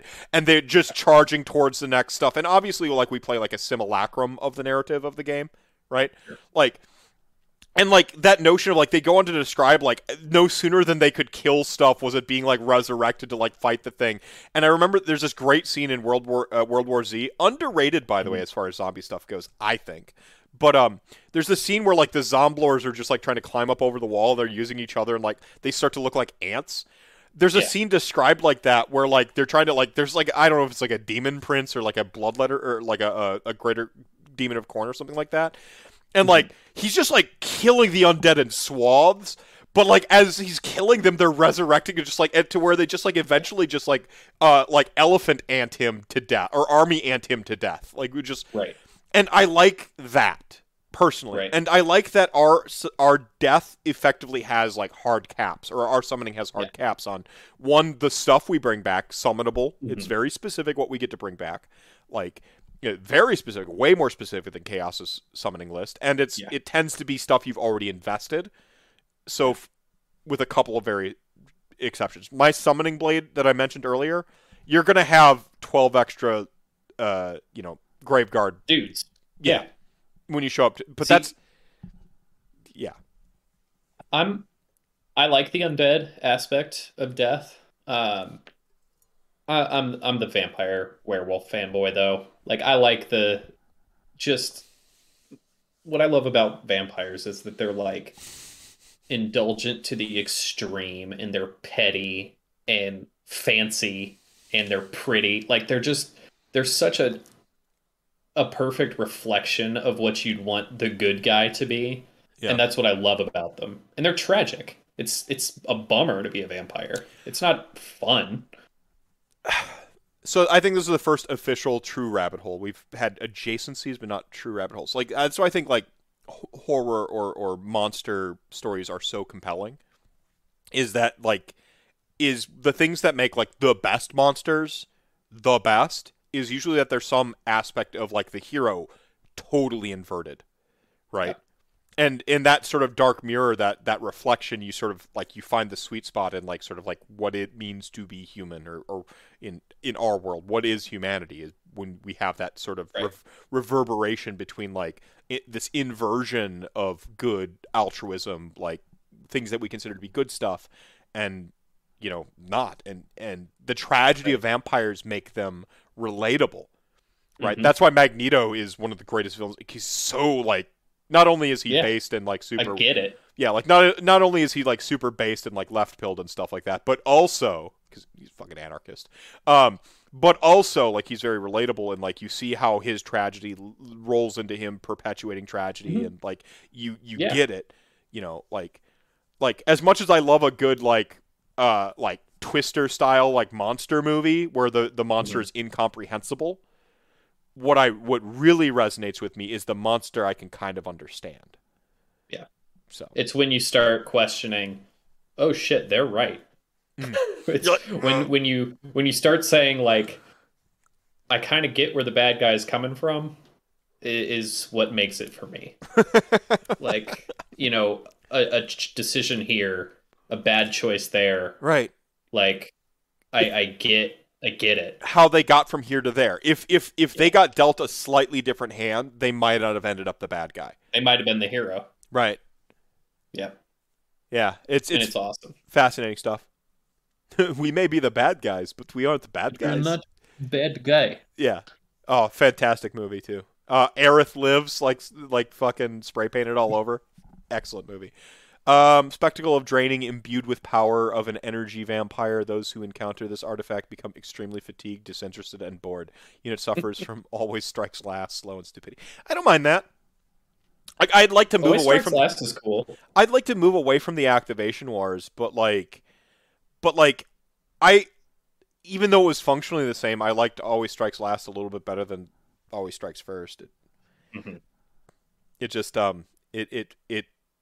it felt more sensical, like being lethargic, than like something being so super fast. Like I charge you, and yeah, I don't know. Right. Anyway, now I'm in the killing joke. Well, cringe. I don't like the assault scene. Pardon me. Kind of breaks the story for me. So, Castlei Dynasty is where I have the most artifacts I fixed, because I started out with my like set of rules and principles for design, and then I broke my own rules as it got later and later last night. Sure. And I was looking in Castlei Dynasty, and this is the one that like I just jive with. Maybe it's the, I don't know, the where the Timmy meets the Johnny. Like I like the level up mechanics, like the RPG nerd. Yeah. Like I love Castlei Dynasty, so I had all the opinions when it came to this one. So the first thing I would do is change up 3 existing items. Okay. Sword of the Red Seneschal. And again, this is not this episode, this is a victory lap. Future great enhancings, we're not out to fix existing items. We're to make every person's going to develop and design their own way. It isn't my intent that we just go through the book and fix every item. I don't want this to be a trend that I start now. Everyone look at the Corn episode for the template. That's the one you follow. Ignore me right now, okay? Sword of the Red Seneschal, just take the Slaking Blades ability. Yeah. This is a slam dunk for me. So the Slaking Blade, it is, you track the wounds that it allocates, which I guess gets a little bookkeepy, but it's fine. When it deals 6 wounds, you heal a D3. +1 damage to the weapon profile permanently for every 6 wounds you deal. We designed the same artifact. I had that under Castelai, and I was like, do I really want to track charges on my weapon? I'm like, fuck it, yeah. Like, yeah. No, I like it. this is where the interesting thing. Artifacts got too rote. They're too normal. They're boring. They're boring. My artifacts should be a fucking mini game. When I played Warhammer Fantasy Battle, I had a deck of cards for my fucking artifacts and spells. God damn it! It should be a game within the game. Like, make them interesting. So the Seneschals, the Sword of the Red Seneschal should just be Slaking Blade. So because I've taken away the Sword of the Red Seneschal's ability, which I think is actually pretty good, I've got a fix for this too. It goes into the Blood Saint's shield. So we move the Sword of the Red Seneschal's effect, because I do like the effect. It's still pretty cool. Mhm. Yeah, Onto the yeah, it shield. is. And this saints to me mean martyrdom. Martyrdom to me means like, being hurt. So it rather than when you deal damage, it is if an enemy inflicts a wound to the bearer of this shield, add 1 to wound rolls for attacks made by friendly Soulblight Gravelords units wholly within 12 inches of the bearer until the end of that phase. So what you I have like is that. you have some interesting the Red Seneschal's sword used to do this, but you had to like kill a model, and then that would Yeah, happen.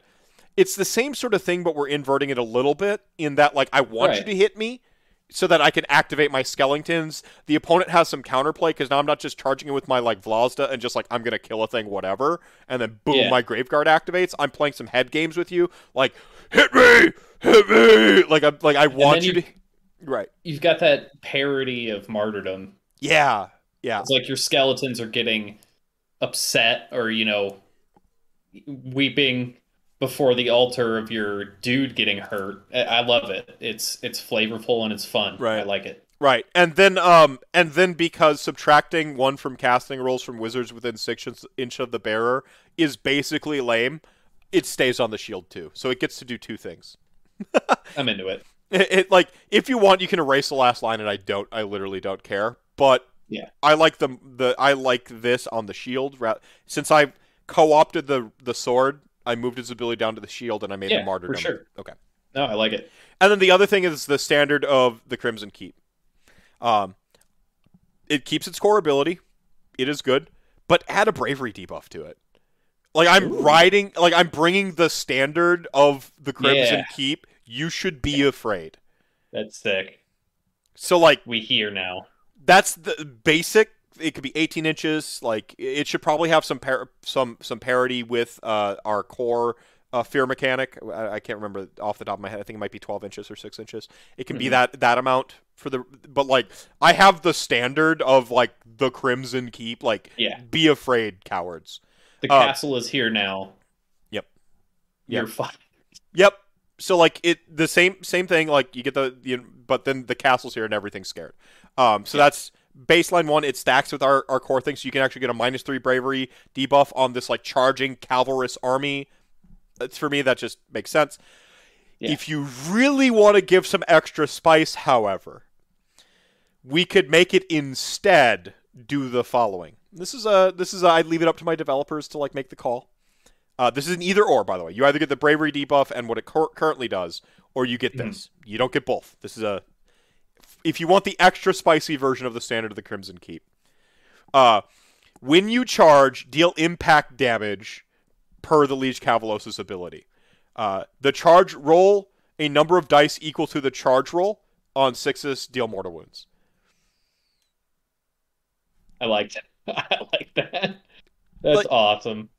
like so either or you can't so it's like you have this backbreaking charge, or it's like Yeah. the castle is here, be afraid, Right. and also don't shoot me good. I think Yeah. that's I like that one I like better, that. but extra spice, you get like cool impact hits. I like Just that. and then the artifact I actually wrote, the Lance of the Crimson King. This heavy lance is said to possess such wicked power it can tear rifts, and I always mispronounce rift, so this is deliberate. Pun on my own uh, speech. It can tear rifts through the realms themselves and augment the very reality surrounding it, when given enough blood, of course. Once per battle, if you slay a model, the combat following a successful charge, you may immediately spend a command point to shatter King Crimson's lance. If you do, Van Helsing's a friendly Castelli Dynasty vampire unit. Ooh, I So like it. that was a King Crimson joke. Yeah. Metal for all my metalheads out there. But basically the idea is like you put this on like a white king, whatever, like a vampire Yeah. lord on zombie dragon. They hit something with the lance. If they kill something, you say I'm breaking the lance, spend a command point, and then that unit of blood knights or that second vampire dragon can activate. like Yeah, or gets double that's sick. activations like Van Hels. A little bit of decision making in that That's like sick. you want your Blood Knights to already have attacked, Hmm. and then you're gonna and And then have gotten that charge. You want the other zombie dragon to already have gotten that. Yeah, yeah. So like you're yeah, like that's sick. when it's overkill, it's way overkill. Like so, there's still some decision making on your part. But this was the one where I was the most. What do I really want to be able to do in this army?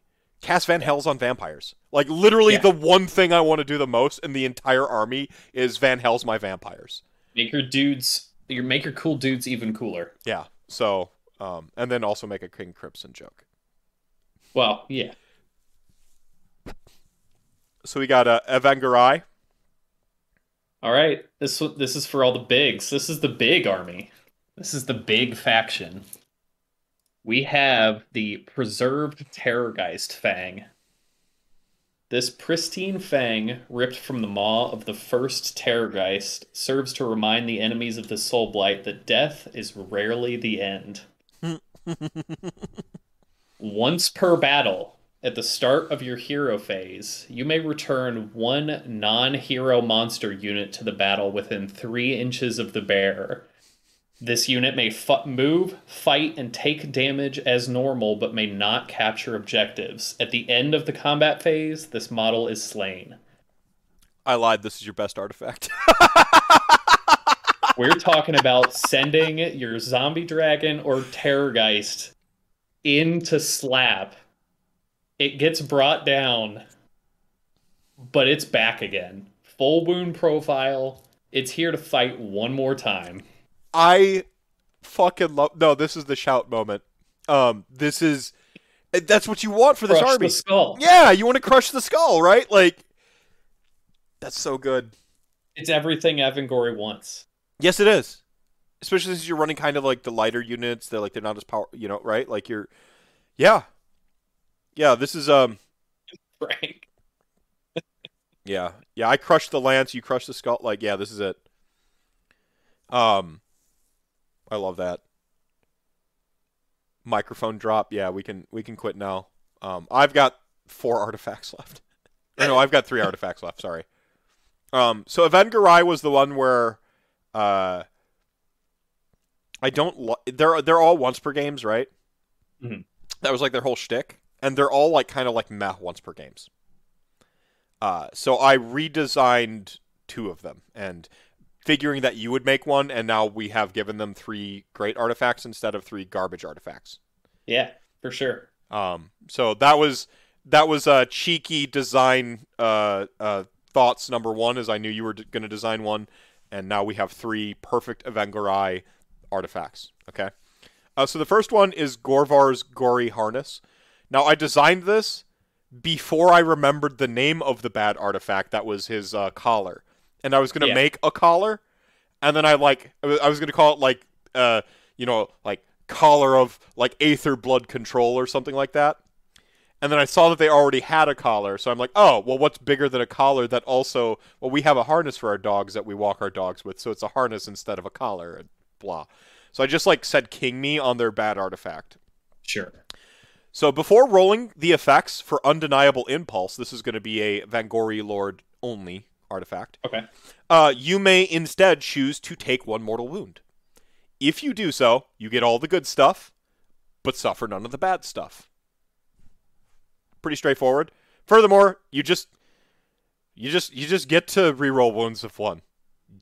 That's awesome. You can just do that because it's a one. Do you know what Gorvar's collar normally does? Once per game, you can reroll wounds of 1. Nothing. That's what it normally does. Yeah. So, like as a sort of thumbing my nose at the artifact, you just do that. Who gives a shit? I dig it. Like, I like it. so you could just reroll wounds of 1, and then like you could just choose to take damage to like be in control. Yeah. Right. You pull the leash or whatever.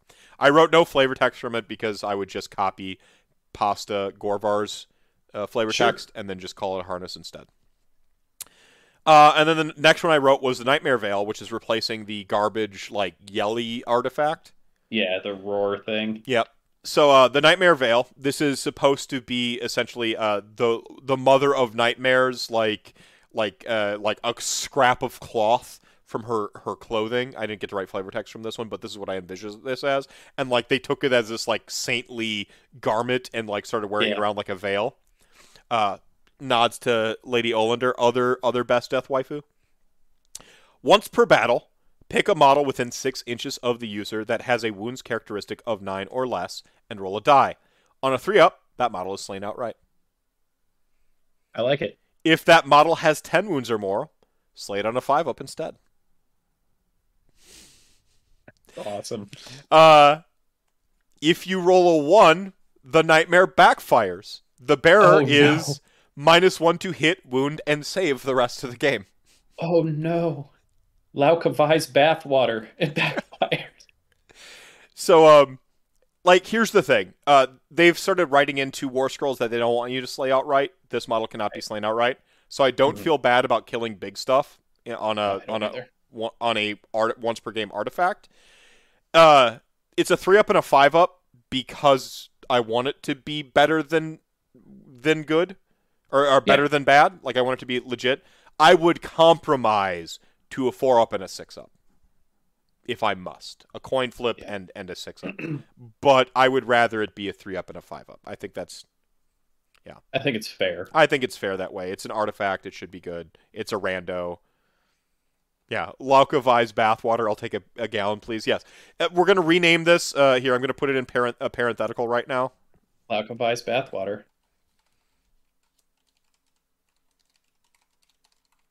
There, there it is. I love it.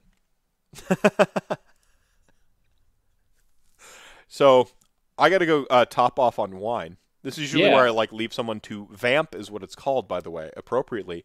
But I figure you've got some sort of self promotion that we could easily I segue in do. here before I reveal my bonus artifact.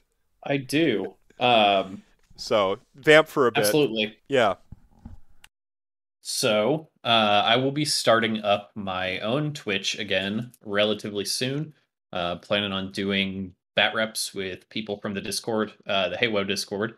If you don't watch Haywo, do that. But I think all of you do already. Um, you can find me at. Let me grab. I've shoved all of my mouse and stuff out of my way in excitement. But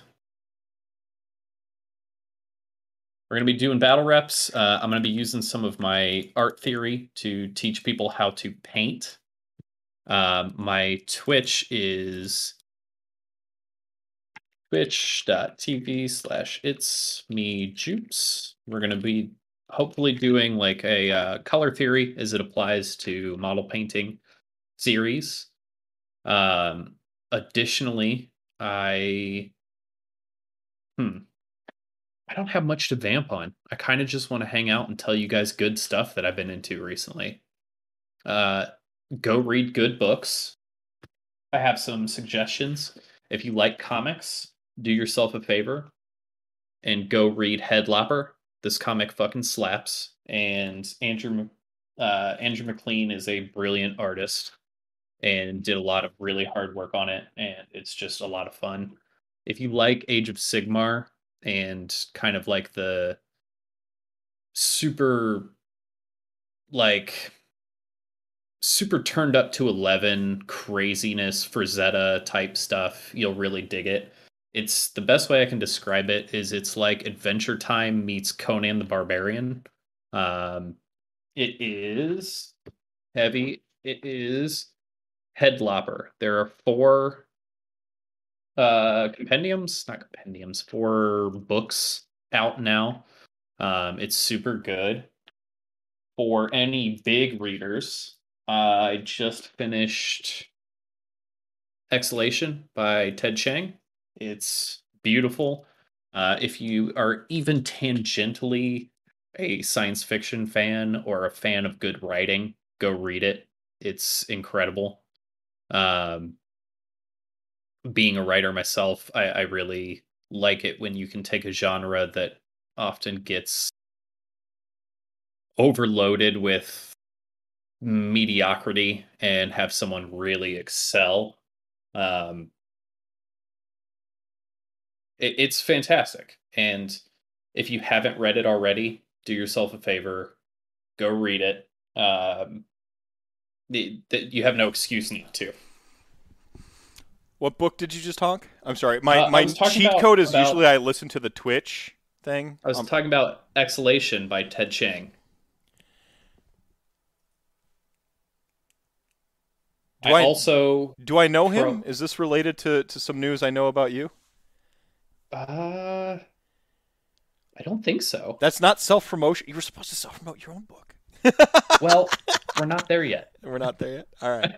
All We're right. not we are early manuscript acceptance. Hey, Um congratulations first and foremost. That's better I than the appreciate that. manuscript I got accepted. So like awesome. First and foremost, I'm like I've known you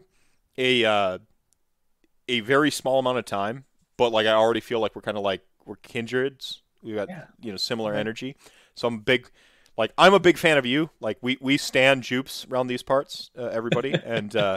And when you were talking about art and stuff earlier on in the show, I'm like, you got to come back on just so we can talk about art. We can just nerd out about like Yeah. art and like Yeah. some parallels between like like AOS, but then also indulge in the rabbit Mhm. holes, which we're not allowed to do in the Great Enhancing because I got to be on task. Otherwise, like SJ Arcade gets mad at me. Well, I hate to make everybody wait longer, but I really have to pee. No, it's I fine. will, No, I it's will cool. be I'm going to right talk to back. Chat Gang. No, I'm going to talk to Chat Gang for a little bit.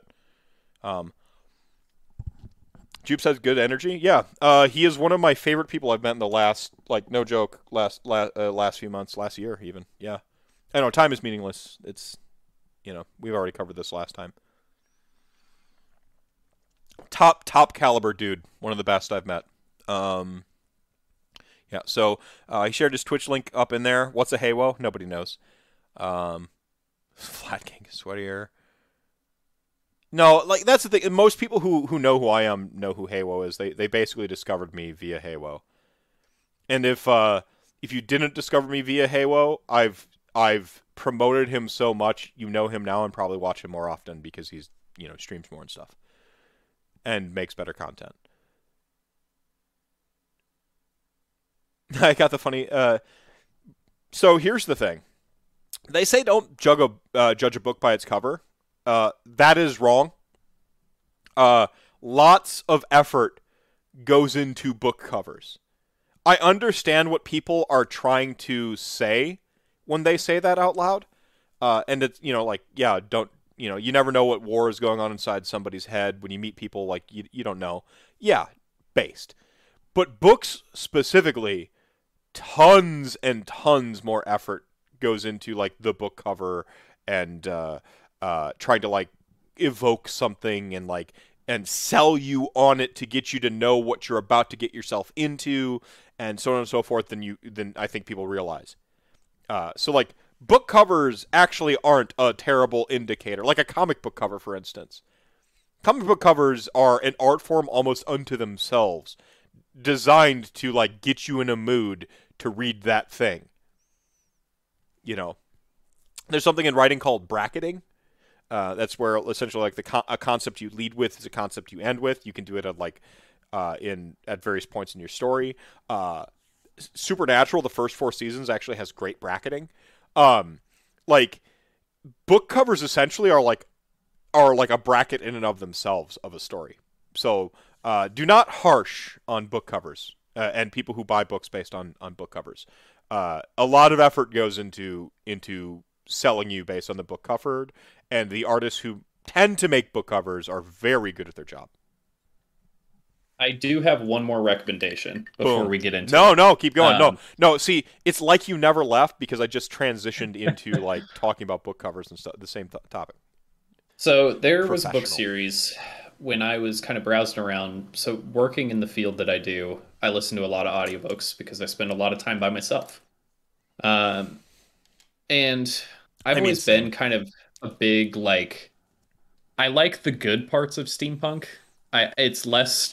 It's less the rote like everything is steam powered that's exciting to me. It's more the Victorian ideals mixed with technology and I find that a lot of that genre is like goofy and fun. Well, you're It's looking at like an Enlightenment era, right? Like this is the right. like Enlightenment is if you take Turned up. Enlightenment on its like track it was supposed to go before capitalism ruined it all. Like there's some good vibes there. So Go ahead. the author, I wouldn't even consider it strictly steampunk, but I found this book series and I read more about the author, and his first book was self-published, which like as a writer, like Based. I get like the grind. I do. And it did so well that he got a book deal. It's the Tower of Babel series by Josiah Bancroft. Phenomenal read.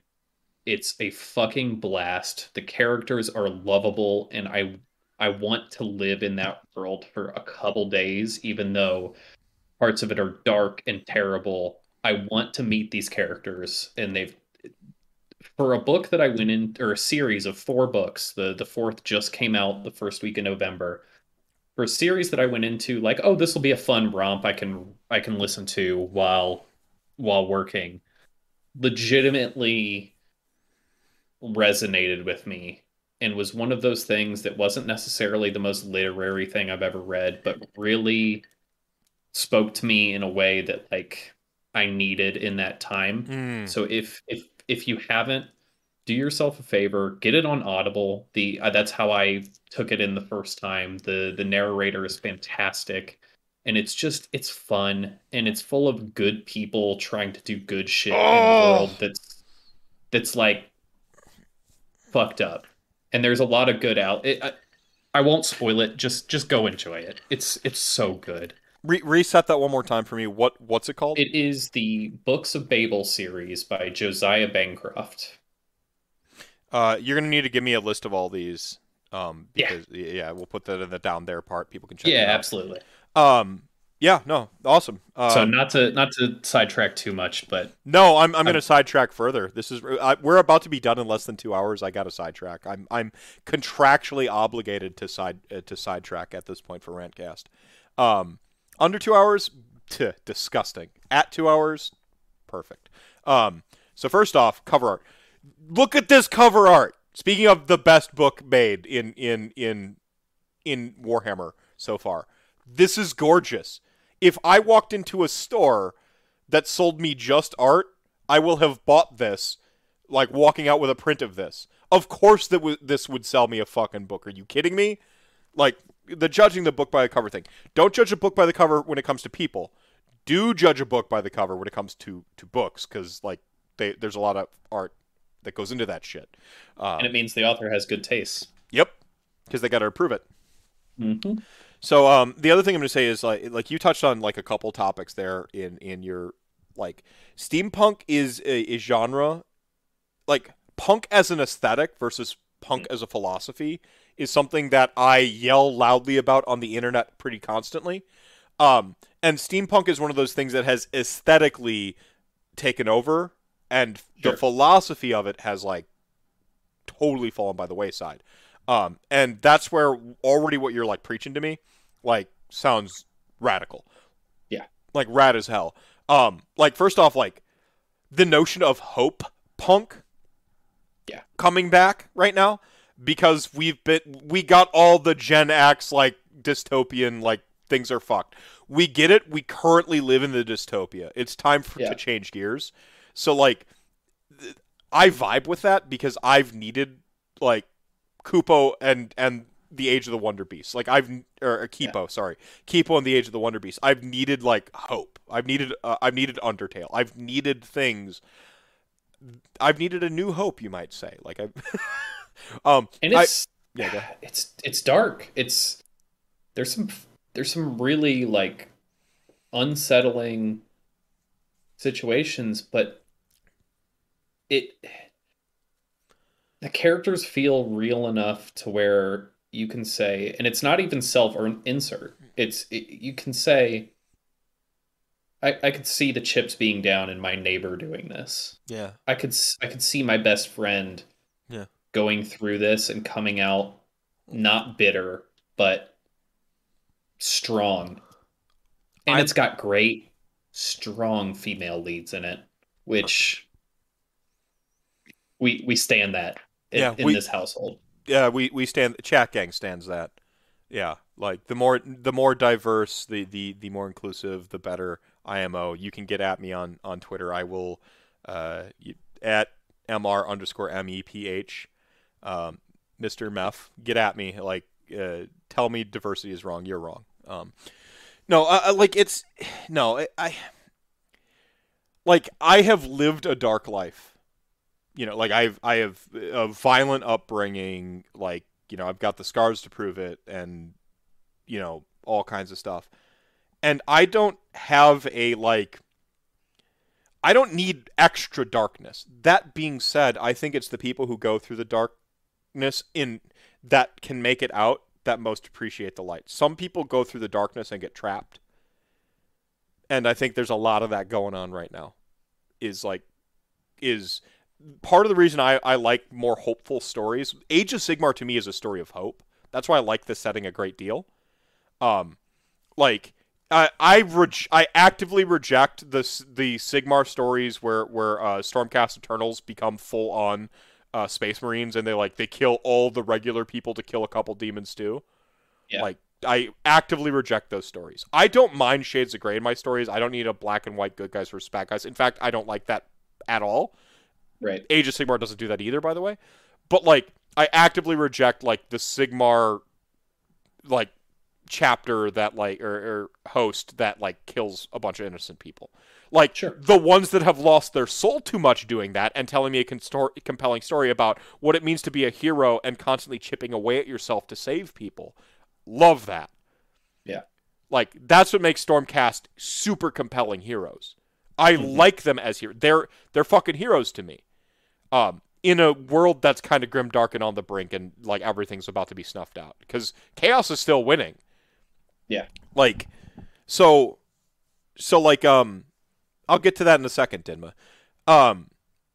Yeah, give us more like tough ladies, all the tomboys, like all the monster girls, like being strong and female and winning, like all of it, all the time. Yeah, so I don't know. I was just saying, like for me, Sigmar is a story of hope.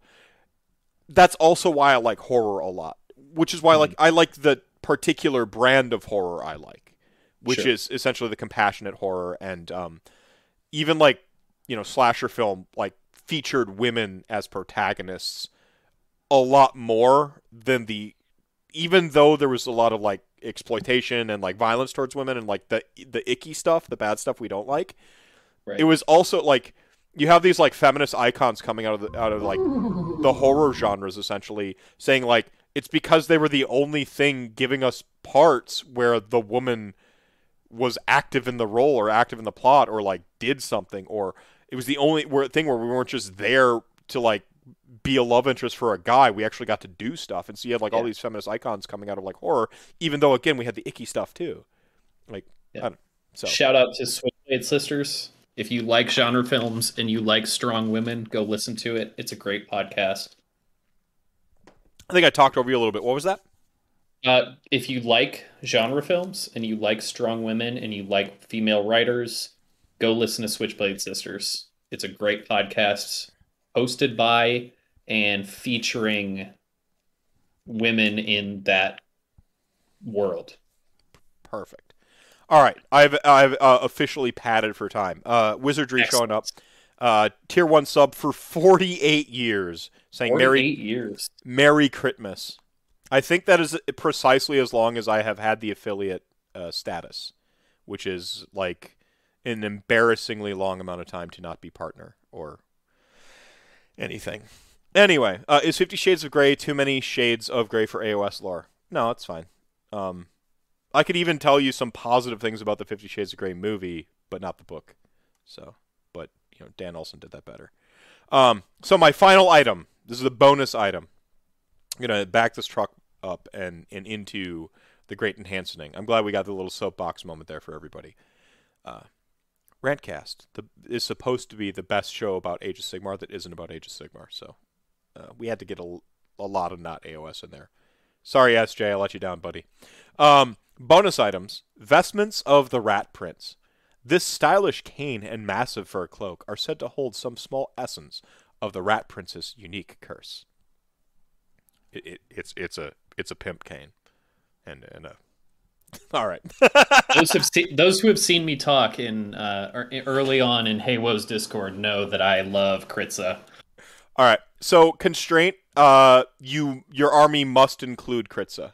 I deleted it in the copy paste, but it says it above it. It says your army must include Kritza. So your army must include Kritza to use this artifact. It is not sub-allegiance locked. Okay. Okay. But it is locked to you must include Kritza. All right. Once per game, 5+ get back up per Kritza's thing. You rise back up at D3 wound. So his same like positioning constraints. It's just he does the you do the Kritza thing, but you come back at 1d3 wounds. Kritza takes 1d3 mortals. So yes, this can kill Kritza and reset Kritza back up too. That's awesome. It's combo. I love it. That's so like I was about to like I'm like you're gonna come back up at D3 wounds. I'm like, oh yeah, but then Kritza dies at like Kritza takes D3, and like yes, it can kill Kritza as well, so Kritza can like get back up as well. Come back, and I love it. Yeah, so that is by design. I want everyone to know that. Additionally, or in addition to, or besides that, once per game, you may spend a command point in your hero phase to summon 1d3 units of rat swarms within 3 inches, split between any combination of this unit and Kritza. That's cool. It gives you a reason to buy rat swarms. I looked at Games Workshop's website before I designed this item to make sure you can still buy rat swarms. I love it. It's perfect. It's my son now. I love it. Like, so we love this artifact. Note that we get 2 once per games, or because we have it's vestments. We got the pimp cane and the pimp cloak. Sorry. That's great. And then you can summon like rat swarm models are fine. I summon. I assume most people are going to like kit bash or do their own thing, right? Sure. And you'd have to like go into a place where like you're telling people to buy a different book in the Age of Sigmar and or go look at the website for the War Scroll. You know, like you're going into a space like that. But Games Workshop wants money, so like I don't think they'd be mad that I'm telling you to. I'm doing the comic book thing where like I tell you to go read this issue of the Avengers now. Right. So, I love it. I love it so much. I'm lost in thought because I'm thinking about my buddy who hates Kritza because he's so annoying. He's not going to Scarbrand his way up the table and delete all your dudes, but he can do some damage. He's an extra Jenny. He's an extra Jenny. Extra Jenny. And my buddy just hates him. He hates his guts, and I love that about it. Upon reading this, I recognize that I brought back the Ring of Immortality. Mm-hmm. I think what we need to do is we need to this get back up instead of having Kritza's get back up rule because I was just it was late at night and I was shortcutting by saying copy this text.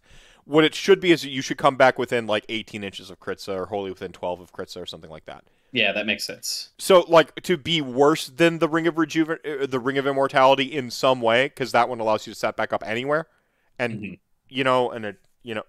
so like you have to come back in range of Kritza. They can kill Kritza, and then he won't get back up necessarily. Like, right.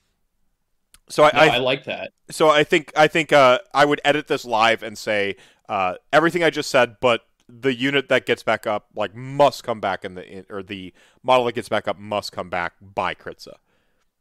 Okay. So wholly within 18. Yeah, exactly, Penny, dude. Wholly within 18 of Kritza, more than 9 from enemy. Yeah, so like instead of Kritza's like can be anywhere kind of thing. I think it's like literally anywhere on the table. Like vestments of the Rat Prince, they have to come back within Kritza. The notion isn't that they're necessarily immortal. It's that like Kritza's Ratly power energy special soul blight curse as outlined Right. by the narrative in the game of Age of Sigmar and the fluff and stuff, is that yeah. I Yes. love it. Yes, Kritza is basically Red Skellington, and that's why Kritza is the best. I love it. I mean, you didn't even have to read the artifact. You said Kritza or you said Rat Prince, and I was immediately like, "All right, I'm sold. I don't care what it is. I want it." Yeah. It Yeah. has Kritz's cane. It has his dope cape. Hmm. He looks awesome. Oh, It, he's it like he's got so much attitude. he's so beautiful. Like when I saw that sculpt, and like the all the new vampire sculpts like have this going on for them. Where like I look at them and they're like, those are fucking vampires. Yeah. They have that like that austere aura, that presence, that. Hmm. But then they've got that like vicious sort of like monster thing lurking under the surface, Yeah. right? And then Laokovai is the inversion of that, which makes it also way cooler. But Yeah. like the vampires, and for me, Soulblight Gravelords is them hitting their stride with having their own identity with their vampires. Yeah. Agreed. Everything else, like we had an entire generation of people telling us there's a vampire in this, but my vampire is different because it sparkles in the sun. Like, Sure. and by the way, like I will actually stand Twilight. I think the garbage. I've never seen it. I think the writing is like blah, but I think people hate it way more because it's girl fiction than it Sure. deserves. Like there's some girl agency stuff that I don't care for, but like when it gets right down to it, like I like a lot of bad media for boys, Sure. and nobody ever makes fun of it. Well, you're talking to somebody who grew up in junior high, high school reading Anne Rice, Romance novels, basically. which changed me. Dude, upon a second read through, like of Anne Rice, because she Barnes and Noble, I work for them. I found Sure. out Anne Rice was going to like release some new books for like the first time in like 15, 16 years or something like that, and like I got to go back and read, and like I utterly missed the undertones of the book the first time, like when I was Oh, yeah. and I'm like, and I went back and I read that, I'm like this is the Mummy for like a whole generation of we'll just call it curiosity fuel, so I'm not too political and I don't like Sure. scrub away people's like identities and stuff like that. And I'm like, yo, if you reread this as a love story between like Louis and shit Lestat. and Lestat, it's way better. Mhm. Yeah. And Lestat's the abusive boyfriend. Yep. Yep. Yeah. And then there's also the undercurrent of Louis and the dude he's talking to. Yeah. Yeah.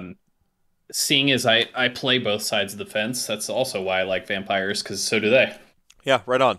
Like they've ascended beyond sexuality to be omnisexuals. Um, sorry. Yeah, it's fun.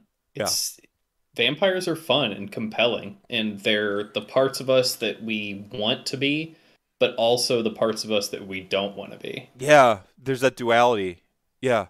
No, and like I said, like for me, like this is Soulblight Gravelords is vampires hitting their stride for what Games Workshop can do. This is I always call it the AOSification or the KO effect, where we finally got to see what does this look like in this world. Like, I Sure. also want werewolves for really real in this world. By the way, Yeah, I do too. like I love Virkos and where they've gone with that, and like werewolves and vampires in pop culture. Like Sure. you have mythology and you have myth, Mhm. and at some point myth jumps into pop culture, Yeah.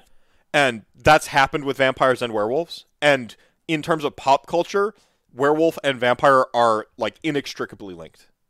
Right. And so give me my werewolves now too.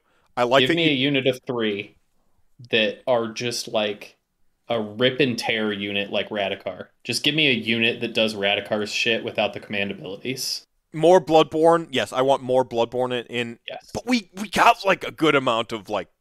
I know there's the Bloodborne things that unit. That should have just been like a unit of 5, and we should have got like a full range of them released. But Well,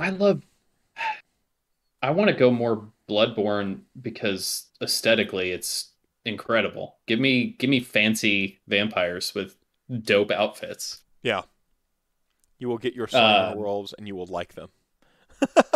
yeah, it's just it's such a great book, and it's so fun, and like I do genuinely love it. Um, just as like like every part of me loves it. The writer, the artist, the nerd. Yeah. I just love it's just such a good book, and I want people to play it because it's fun. Hmm. Hmm. You know, it's I don't have that kind of like I feel like in some, nerd communities you want to snatch stuff away. Like this is my precious thing and Yeah.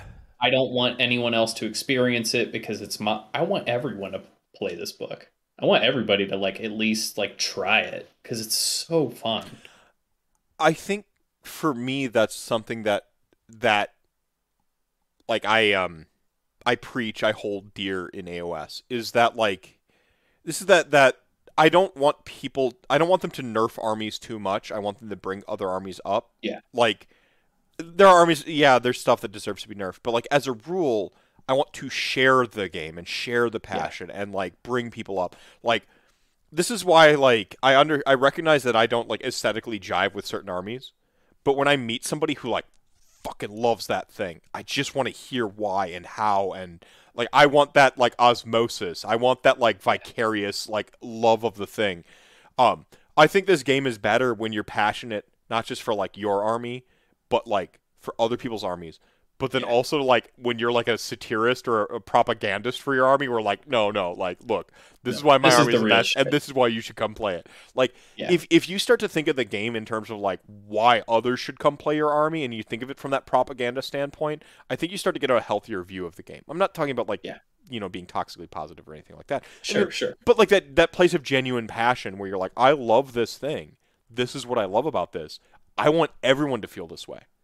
Right. That Because it feels so good. it feels It great. feels so good.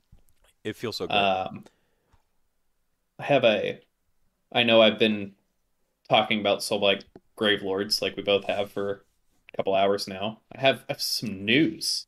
Ooh, all I right. will be starting a second army soon. Uh-oh.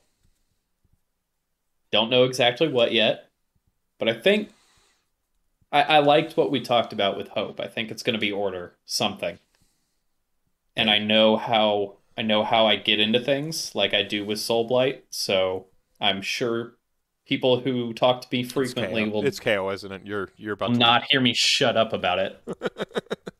I don't know. We'll see. We'll Yeah, see. yeah. Not to sidetrack too much, but No. it's coming. No. So I mean Army 2 Electric Boogaloo. Yeah, I can't do the Boogaloo jokes anymore. It's like I Oh, don't they scold, ruined it. I don't scold folks for shit like that, and I don't like. That's where the actually guy is the worst. Is the semantical shit. Like this is like but like way to ruin the Boogaloo joke with your Yeah. hate. You hate fuckers. Also, you can get at me by the way at MR_MEPH if you a hater and you want to know why you should get out because haters should get out. Nazis are bad. Yeah, yeah, I'm not that on shouldn't Twitter, be so that shouldn't be stew in it. that shouldn't be controversial. Apparently, Games Workshop telling people Nazis are bad, and then you just have the people like spontaneously grow glasses that were like underlit, like Yeah. actually like table flip. So mad. So here's the thing. I love Flaming bees are amazing. Yes, I love being on to talk because I'm not on Twitter. They have no way to argue with me. this this machine kills fascists, rolls dice. Yeah, yeah, right on. Shout outs to Woody Guthrie and Tom Morello. Mm. They no, I legitimately like I just love this book and I'm excited because I picked up this book or rather I picked up Death in a time when I didn't know shit about the game. I just picked like based honestly I picked off the cover. I went and looked through the covers of the books. They didn't even have all of them in stock at the GW store I was in, but I was a kid in the candy store. I had my money. I knew I wanted to play with my friends. So I went in and I was like, this looks cool. I don't know who this Nagash guy is, but he has a cool hat.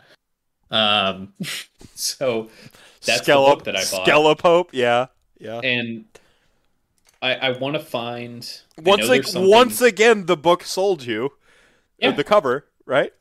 I want to find that other book now that I know. Like now that I know more about the game, I I'm excited to Army Shop is there because I know. God, I know.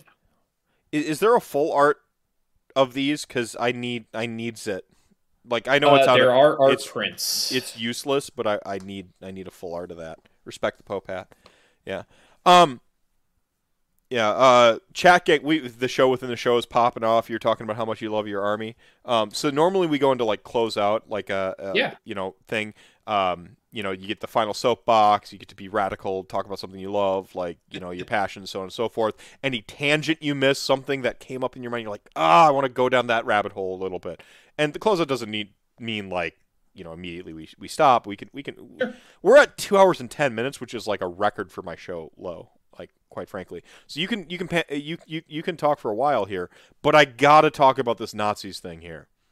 Um, I I I, I gotta talk about this Nazis thing here. It has never started any good conversation in the history of the world, by the way, ever. Like I immediately regret those words that came out my mouth. But like seriously, Nazis, fuck off. Now I am not possessed by hatred for you, but I know your end game is hate. Your entire platform, and this is the thing that pisses me off about people who defend Nazis under all their various bad faith actor fucking rhetoric. They always gloss over the fact that the Nazi position is genocide. It is the ultimate violence and a literal crime against humanity is their literal fucking platform. Okay? Tolerating them leads to net more violence against the entirety of our species. So, like, I don't understand the, like, yo, like, let's just hear them out shit. Let's just hear out genocide? Like, and I am not saying, like, always punch Nazis in the face. I guess there's people out there that can bring Nazis back from the brink, but I am saying always punch them in the mind. Every fucking Nazi you ever see forever, they are wrong. You have all of human history on your side. Like, do not give them ground. They deserve none in an argument. Always, always take them to task. Always call them for what they are. And always mock them because they deserve it for being fractally wrong. They are wrong at every level of their existence. You don't end up on Nazis equal good as a position without being wrong everywhere in what you believe. Sorry, No, you're all right. I blacked out. What happened? Where am I? I was talking about vampires, and I just yeah, dump cement milkshakes on them too. By the way, oops, oops. Oops. Final soapbox. It's hard for me to follow that up because I don't know if any of my messages are that strong. No, go lighthearted then. Go the art, music, Lighthearted. funny anecdote, a proper soapbox, whatever. Trying to think of anything lighthearted that I've come across recently. It's kind of hard these days. Mm-hmm. Play more games of Age of Sigmar. Buy Tabletop Simulator. This is me. This is propaganda. I am Max Headroom right now for all the olds in chat. Um, Buy Age of Sigmar. Play games with your friends. By tabletop Find simulator, people in yeah. Discord, whether it's Mefs, Haywoes, any Discord. Play games. Have fun. Be nice to each other. Yeah. When somebody posts their painted minis and doesn't ask for criticism, say something nice. Because honestly, sometimes that's what you need. Sometimes you're not looking for a critique. Sometimes you're looking for people to confirm that you're here. Validation. Be cool. Yeah. Be cool to each other. Like this is me. This is me. I'm bleeding heart soapbox. Be nice to each other. because honestly, that's how we avoid a lot of these issues. Real talk. Is just be kind and like this is a game, but like the community is important and it's on us to do the work. We can't expect a company to teach us to be kind to each other. Damn right. We're here to roll dice and to laugh and to have fun and like make stupid jokes. Like paint your minis, show them to people, play games in person if you can safely, online if you can't, and just enjoy each other. Like it, the world is dark and the game and the setting is dark, but we don't have to be. Right. I think, piggybacking off of that, I think we create dark worlds and we can see the darkness because by contrast, we know there's better. You can't think of a worst case scenario or make a bad thing without understanding what is good and undermining it, right? So like the bad exists in our fiction and out there because we can dream and think of a better case scenario. And I encourage people to think of the better case scenario.